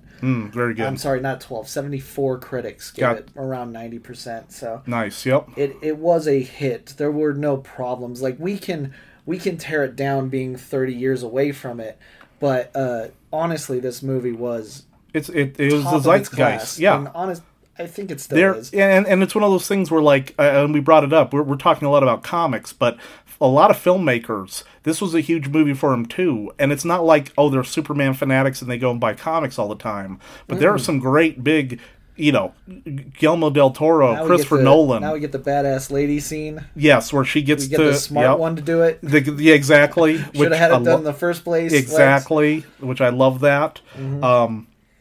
And I also love the shot, guy checking just as she... And that's, again, very realistic, but also very fun. And yes, now she's going to get it right. Yeah. Miss Tessmacher, she's great. She is still with us. Recently there was a big story about her in Hollywood.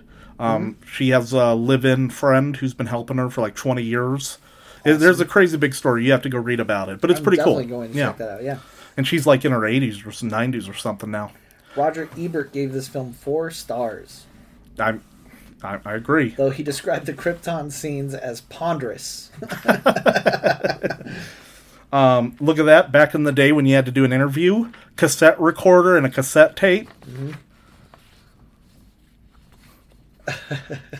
And again, going on in the background, someone is buying all this land. Who is it? We're going to find out who that is as the audience in a little bit.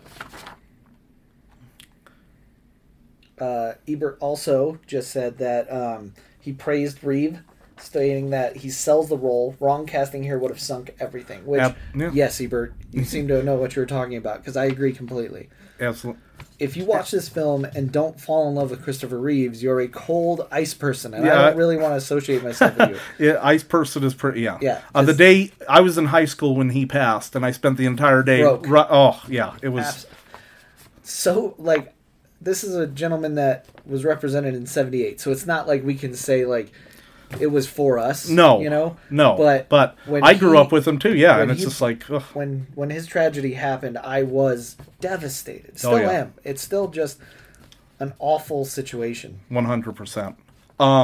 But he, but he'll always be remembered forever as Superman, and he'll live on in immortality. So that's pretty cool. That's pretty cool. I love this scene. Perry and Clark. Again, it's always great to have a Perry and Clark scene. There's some great ones in comics before. I think that it's not needed, but I think if you do a good one in a movie, it's something very nice. Humility. I love that. And now the scene that scares me and my dog every time that we watch this. Awful, yeah. I love this movie, but this is the only time where I forget about it. I mean, I know it's going to happen, but I'm sitting here and I'm going, and then it goes, bing! Yeah! But again, I love this. How is Lex Luthor going to contact him? Is he going to blow up something? Is he going to make a big spectacle? No, he wants to do it on his terms, under his own stuff, and this is how he figured it out. He figured out that Superman probably has super hearing, along with his super other abilities, like strength and invulnerability. So he got the kryptonite from earlier, setting up the rock and the meteorite, and now we're heading into the third act where everything's coming together, the big action, and all this stuff. The villain, everything's going to start melding. Real quick just brilliant. Real quick about Perry, Jackie Cooper here. Do you know how he got his acting career here? Do you know how he got the part?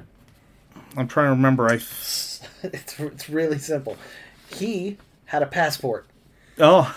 So, Keenan Wynn, who was originally cast to play Perry, had actually didn't have a passport and couldn't go to London. Yeah, that's bad. Yeah, that's a problem. So him having a passport and being on set got him the part. That's awesome.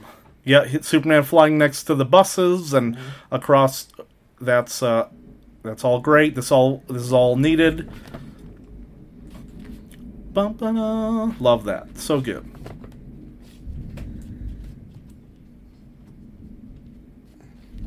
Lex versus Superman on top. And I love that. He has to go search for him. He's got to go find him. Uses his... And the thing I like is that there's so much subtlety in this movie. Yeah. Even though people call it over-the-top, cheesy, whatever. There is some of that. But again, that was the time and the place of who we are as people back then, too. Yeah. Mm-hmm. But the realism just is... he doesn't talk about, Superman... scoured every underground lair. We know he has superpowers, and that's how he found Lex Luthor. Let's get on with it. Yep, and this is Soup's. Basically, this is Lex testing Superman's abilities. Yes, he's being very smart. Exactly, which is perfect. Lex. He's Mr. Luthor. Correct me if I'm wrong, but there's a scene where he actually walks through a hallway, right? Is that in this one, or is that a different one? I think that's a different one. Okay. But you're right, yes. It's open.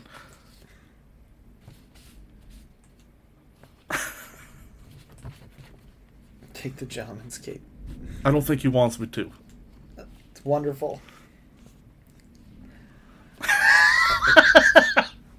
So good.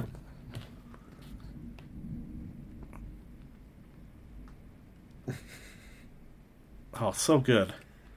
See, and now again, we're having fun. It's all fun. There's coconuts and all that. But then when it's real, the villain and the this is real. This is played very, very real right here. Yes. The stakes are high. The things are happening. The plan is in motion. Mm-hmm. Lex has set this together in the background while we've been going on the Superman journey. It didn't just happen out of nowhere. Mm-hmm. Again, architecture is insane in this. Every shot is on purpose. I mean, this is the movie this is the movie as a kid when I went and asked my mom about land and real estate. I was like, why is that important to grown-ups and people? Yes. And it's tied to money, it's tied to power, blah, all that. And that inkling came from a kid seeing this movie. I remember that right here. And this is a real thing that Lex is actually talking about, is the tectonic plates. If his plan worked, he would have controlled the world. Not in just like a crazy maniacal, I'm going to sit on a throne of skulls. No, he would be like the biggest land developer in the world, and he would have trillions and trillions and trillions of dollars. Honestly, that is the most Lex Luthor, motivation that I can think of in any movie that we have from here on out. Yes. So when people say, this is a hokey plan, yes, it's probably not going to work. But with the Superman ability, he's going to try this hokey thing, and Superman has the ability to stop him. Yes. But the idea of it, if it's actually worked, if there was no Superman and he would have been the most powerful man in the world. And that's what makes the realism in it. Even though it isn't real, there is realism in there. Mm-hmm. Which is true scientifically. Yeah. Yep. The only change that you could make if you were to put this up with today is Lex would do it under different companies, and his face would be planted on correct. Yes. He would have he would also probably have a faux crisis group that you could go to. And exactly. Like yeah. No, but he would have his own Twitter, his own. Yep. And that's incredible. Otisburg, I love this. It's a bitty bitty place, little bitty place. And you know that again. You saw in your mind. You see him in the middle of the night writing Otisburg in Sharpie. Yes. And I love Ned Beatty here is trying to be all tough and mighty next to Superman the entire time. Christopher Reeve absolutely not doing anything with this scene and still almost stealing it by being present. Yep. You know? He's doing exactly what Superman should be doing. Exactly. Which is just standing there, letting Lex talk his way through all of his plans, because clearly there's no way. Well, that's the villain. And again, people point out to that, and when he's going to be talking to Luthor here in a minute, that this is the big villain telling him his speech plan, which is in comics, and it is part of superhero storytelling. But again, like in Watchmen, it's already happened. The plan is already in motion. He started it days ago. Yeah. This isn't I'm going to do this. You're not strapped again to the rope that's going to lead you into the pond that has the sharks with lasers. Yeah, exactly. So this thing is already on its way. It's already going. That's why I'm telling you. And that's why I think it's a good villain monologue. This is our Cheers guy. Yep, John Ratzenberger from Cheers. He's also, the Toy Story. Also Toy Story. Yep. We have 2 Toy Story vets in here. We do, actually. The viewing room. There's just something about the cinematography of it all that I constantly get brought into. The lamps in this scene specifically. I love when he yells. It's so funny. Anyway, no, but you're right. That's that glow on the lights, the pulling out, the larger than life, the red. He's making. Well, and that the background shots are actually set so you can actually appreciate when he's flying. Yes. It doesn't seem as crazy. No. Because not everybody's in the forefront of the lens. They actually get and it's not back. In weird positions. Correct. It looks beautiful and real. Distance and depth within the scene. So when he's flying, you're used to that kind of shot. Exactly. Yes. Wonderful. And then him, and again playing into the Superman of it. He knows he's going to use his. Oh.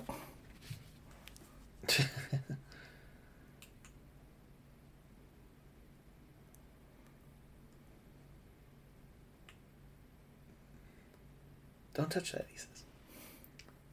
Uh-oh. Oh, here it is. Exposed. I told you. And again, I love that, because that is Lex Luthor figured out. Nobody else in the, planet for hundreds of years figured out this rock that came from his home planet can hurt him. And again, here we see, like we've been talking about through the whole film, Hackman slipping into the coldness. Listen to this monologue. He's just really carrying sinister. He's like, cool, he really wants to kill Superman, and that's serious for him. Not talking to, Miss Tessmacher or Otis about in our original 500-page script, this is going to be hokey as all get out. Yep. And they just... So instead, we get the hokey background, the gaudy, unnecessarily gaudy underground base, which is giving you the sense of, I guess, like, campy. Yes. But what's happening in that scene is very real. Just brutal. Yeah. Still talking to what's potentially a dead man. Yep. It's just cold. Well, and I love this scene because Miss Tessmacher stays back, and we find out that her character is a sociopath. Yeah. She cares about the people close to her, and she didn't think about right here. This is great. This is villainous. Not anymore. Gold. That is gold. But that shows her that she cares about people that she cares about, and she starts caring about Superman because of her mom and because of. But until now, she's been okay with this plan. Yeah, blow it all up. And that's what the textbook definition is, and that's to show how that's what her fault is. She's a brilliant, smart, sexy lady. This scene, I think that Bryan Singer probably should have watched. Oh, because Soup is really struggling trying to get this necklace off of his chest. That is one of the things I'm going to say as a Superman fan. There's so many times when kryptonite happens, he doesn't remember how to breathe. Where he's like, "How do my nostrils work?" I'm like, just make him sick, make him ill. He doesn't have to be like, "Are these my hands?" But they do that. I can't swim. I don't know how. Yes. Yeah. I mean, fair's fair. He grew up in Kansas. Sure. So there's not a lot of. Sure. But I'm assuming. But that is my only personal gripe, is that, like, I wish they've done it sometimes in other shows and movies and TV and comics, but sometimes they do it where they're like, I don't know how to walk. And it's like, I think he could stumble 2 feet.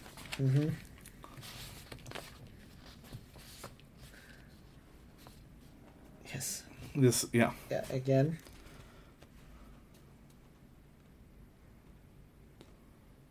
What about Lois or Jimmy?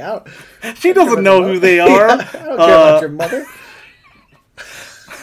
Again, that was for us, the audience, but for Miss Tessmacher, it's like me going Richie, Samantha, and Bob. Like, no, not them. And Richie will go, I don't know who those people are. I don't know why you're yelling them at me. But okay, sure. But that, again, like you said, it was to get everyone to realize that he has to make a promise, that he has to put aside what he cares about, which is Lois and Jimmy. Yes. Even though... Yeah, I can't take this. I can't take it off. But I get it. It's... No, I actually... It's fun. It's fun. Like this part. Yes. I was referring to when... Earlier when he's... Bryan Singer... Oh, yeah. Has him lift a planet of kryptonite, like a continent. Yeah. And this guy can't get a chain off his neck. He can't even, move his arms. Yes, exactly, yeah. Good throw. Very good throw. Very cool little shot there. And then again, more with Miss Tessmacher. She wants to get with the good guys, but she never does. And that's her story. That's something happening in the background with her. She's a fully rounded character. And again, this leads to the progression of these comics. Like, Superman famously is pretty progressive on its own as a comic book. Yes. And then here in 78, we have women empowerment and things like that. Absolutely. She absolutely could have just been the femme fatale. Oh, yeah. Yes, there was a bit of a scene there. And there she is playing that archetype, so that's why they got a beautiful woman. Correct. Yes, but they give you character development at the end we don't need that scene outside of the fact that she's going to free Superman. Yes, but and to give her more depth. They give her depth, and it wasn't necessary. But that's Donner, that's Mankiewicz, that's all these people coming together, and that's why you need to have good storytellers working on superhero movies. You can't just get a guy who did car commercials, because it may look good, but you got to have these heartful, real moments to make this all work. Because that is what comic books have always done, is try to represent and expose and heighten real life stuff, but with using stories like this. And this is the big one. This isn't just Lex's plan, but the mythos, East Coast big one. The big one's going to hit one day, and all of San Francisco and all of California is going to... So this is the big one does happen in this movie. The worst thing that everyone says will, destroy America and the world, if it really did happen. Yeah. They use it in this movie as Superman stops it, saves the day, and this is to show you how great he is. That, but if on paper Lex Luthor is ending the world right here, almost half of the world, millions of people he's cool killing. He's cool with millions dead because he will get billions in dollars. Exactly, he's fine. But the way that it's shot and the way that it's done, that's that hopefulness that Superman's going to come kick butt. This right here with the projector, it's great. Mm-hmm. But the realism, again, that verisimilitude, is always there. Held all the way through. Always through. Him. That's great. That's fantastic. And again, we're looking at some hokey CG, but I mean, back for the day, yeah. How do you get a missile? Top tier. It's unreal. Yep. And I love the. Give it a little. I love this song, and this was a new song when this movie was made. That is correct. That's a hit. That's putting you into modern times. That's like hitting. That's like putting on some Megan Thee Stallion or something today. Yes. Yes, exactly. We don't sound like old men. You guys still listen to The Weeknd? That's what. Kelly Clarkson. What? Again, and then the flying scenes in space, showing that he has to go really high to get somewhere quick, and then. For me, I still love these effects. I love the photography, the orange, the tinfoil, all that underneath. It's so fun. For me, it still works. Even though it looks hokey, I love that is him. What I appreciate about this scene, okay? What I appreciate about the ending of this in general is they were trying to figure out how to close out a Superman film. Yes. And they just went epic. They tried to go the biggest they possibly could and have one single man bring it all back together. Okay? Yep. Is it over the top? Sure. Is it a little crazy? Sure. But like what they're doing here is having Superman fight the planet. Yes. That is, if that's not Superman, I don't know what exactly is. Right. Exactly. And the other contentious scene that's going to be coming up here in a minute. Yeah. For me, I'm just going to talk about how that to me is an homage to the Silver Age. Yes. And in the Silver Age, you don't know, Superman. Literally, the editor at that time, Mort Weisinger, the editor of the Superman books through most of the 50s and the 60s, basically said, he's Superman, tell me a story with Superman, he can do anything you want. So if you go, well, I need my story to have Superman use his eyes to turn cars into giant coconuts, then you can write that story. Right. And that was probably a comic book in there. Some of them are great, some of them are not so great from the Silver Age, but back then, Superman could literally move a planet. There's a story where somebody says, oh, it'd be great if the sun didn't explode and we weren't near it. And he goes, cool. And he pushes it, and it's like one page, and that's it. So that's kind of that homage, that he can do something that incredible, turn back the world, sort of a thing. Yes.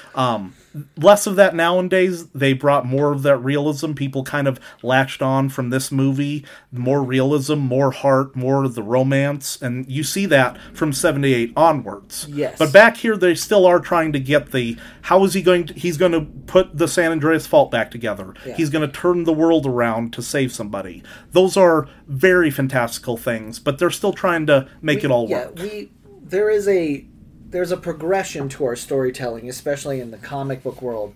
And it began, especially with basic comics in the 30s, basically your hero would tell you everything they were doing. Like, I'm going to ball my fist up and then punch you in the face. Yes. Even though they were kind of illustrating it at the same time. Exactly, you could see it, yes. And then the Silver Age happened, and they were doing... different things stories that you could never see anywhere else. Yes, right? anything. And whatever as a person that loves pop culture, I attribute that to the way that we can do fantastical ideas and things like that now. Yes. They had to go the ludicrous before we kind of like hone it down and basically it's the anchor of believability. And that's where you get like there were stories where Superman went back in time and met his family.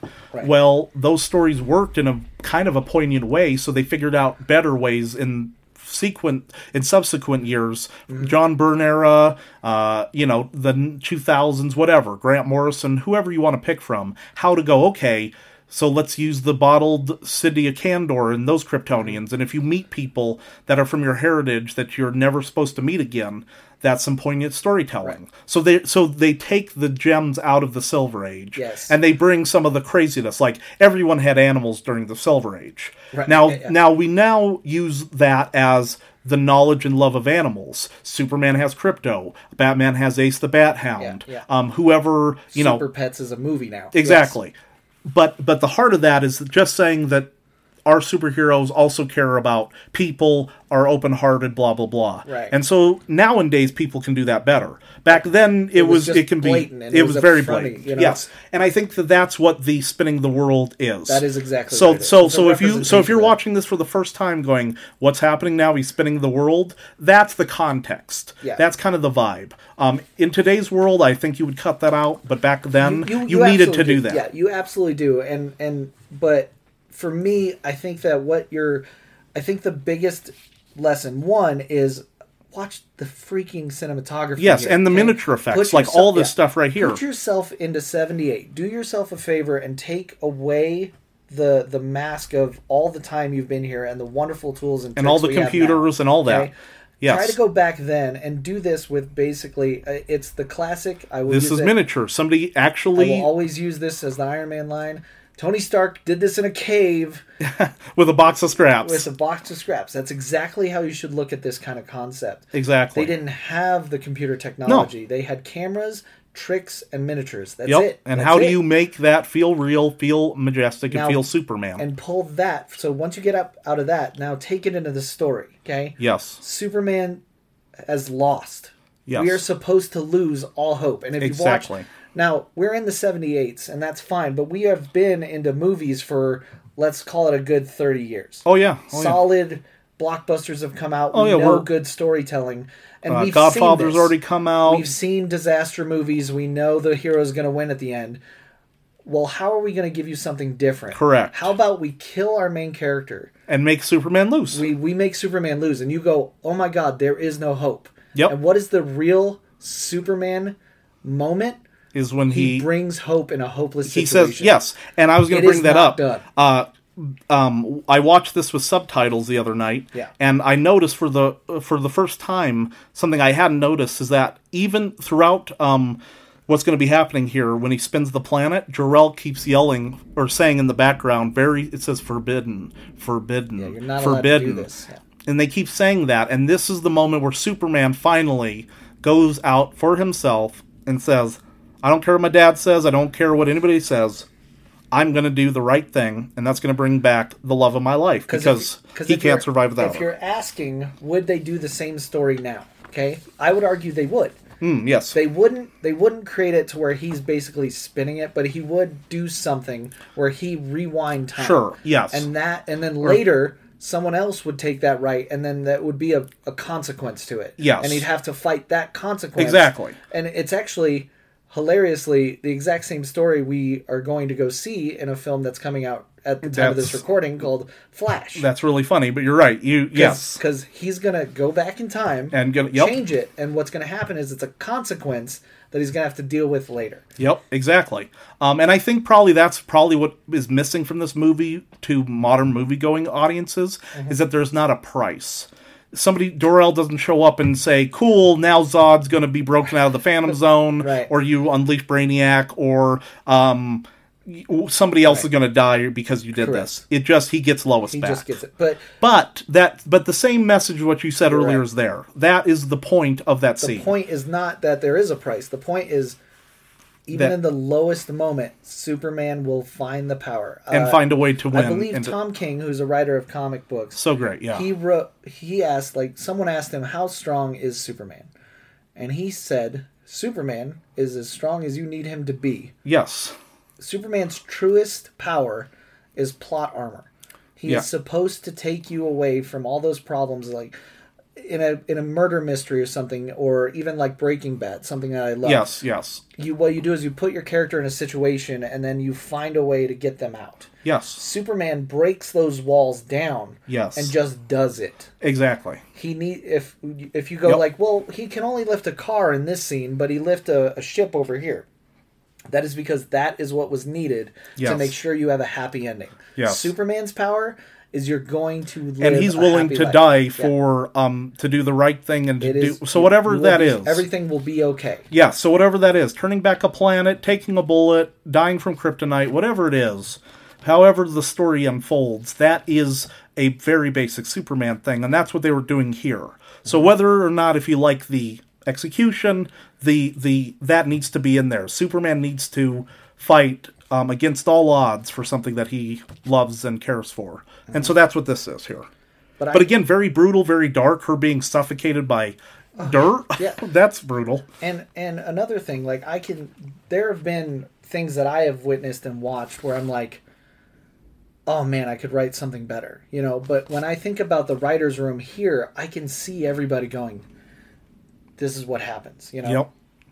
And then people will go, but what about the physics and the science and blah, blah, blah. And I'm like, no, it has to be the heart of it. The foundation of believability was set in place here quite early. Yep. And physics did not come into play at all in this movie. Ever. He's Superman. He flies. Yeah. So, what is the one thing that you don't want your main superhero? What is the one thing that we didn't want to see Superman do, and that was lose, and he's losing right here. Yeah. Now he finds out a way to win, and that what makes him Superman. Correct. But absolutely, but you need to have this in here. Mm-hmm. And Christopher Reeve's acting here is just you feel that he is distraught that she's dead, and that's it's being fragile with her. It's wonderful. So yes, we agree.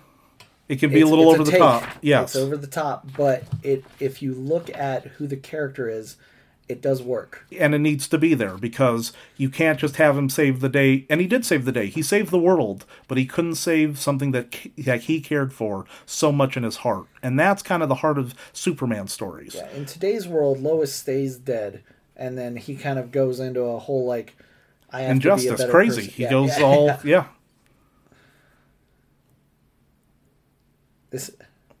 This is a gift moment if you're a Twitter or somebody on Facebook, anything. Yep. Yeah. But again, what were you not expecting to see coming into this movie? If you were a kid and I go, Superman's going to be more mad than he's ever been in his life, you're going to be like, why? What happened? Mm-hmm. And then here's another moment. I don't think he's literally talking to him through the clouds. I think this is a metaphorical hearing his father. Yes. Harkening back to all these things I can do. And this is all the point of the movie. Throughout the movie, you can't do something just because you want it. And this time he's like, I saved the world, everything's I need to save my love. Uh-huh.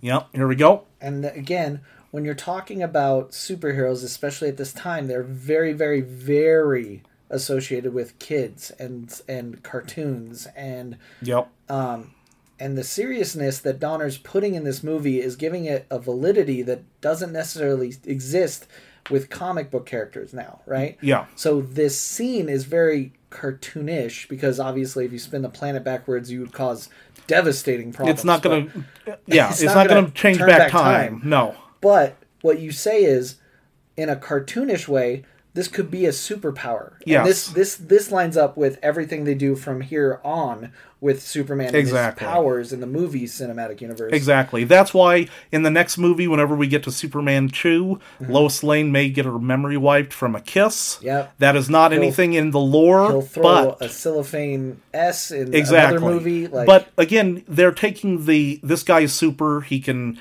use laser beams. He can fly. So if we need it for our movie and we need to have him fight a guy, then we need to have him have a big shield. And I won't even go into the fact that there was also probably a time where they were like, we're not sure how to end this movie. And someone was like, you have till tomorrow or we're killing a $55 million project. Yes. And they just went, okay. All right, he can turn back time. That's Done. Right. That's it. And then I love this because we as the audience and him have been through that melancholy. And so Lois here is just having a bad day. And just unloading on us. Go, where are you? How dare you? And we're all like, you were dead. Yeah.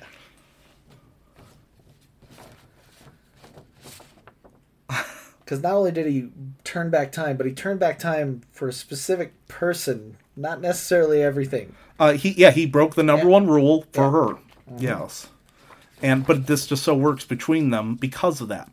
And again, what you were saying, one of the things that I loved about Spider-Man No Way Home is the realism. If you meet other people of yourself, what does that look like? Right. If you bring somebody back from the dead, what does that look like? And that is what this is. And come on, Jimmy, what are you doing? Come on, man.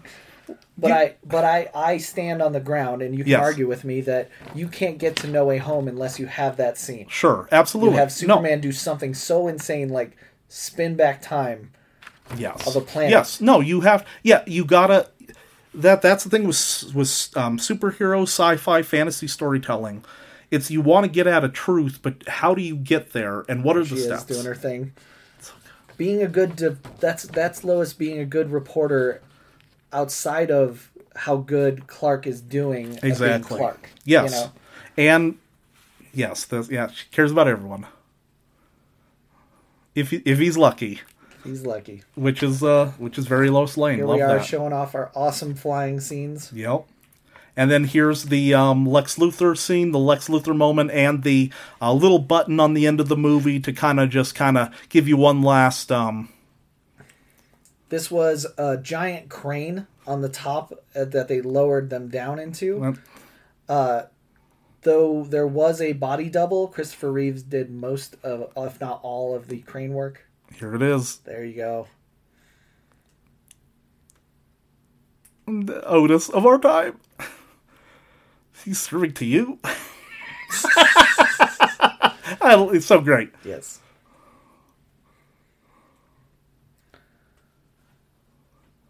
And again, anytime you clash with the writing or something like that, learn the history of your comic book, right? Yes. Read the 1930s versions of these. I promise you, these lyrics feel just unreal how good they are comparatively. And this is iconic here. Richard Donner, the very end of the film, have him fly off. Now, this film was filmed at the same exact time as the second. Yes. You will find out that our father Jor-El is missing in the second movie. That would be because although he did make $14 million, he felt shortchanged, sued the company.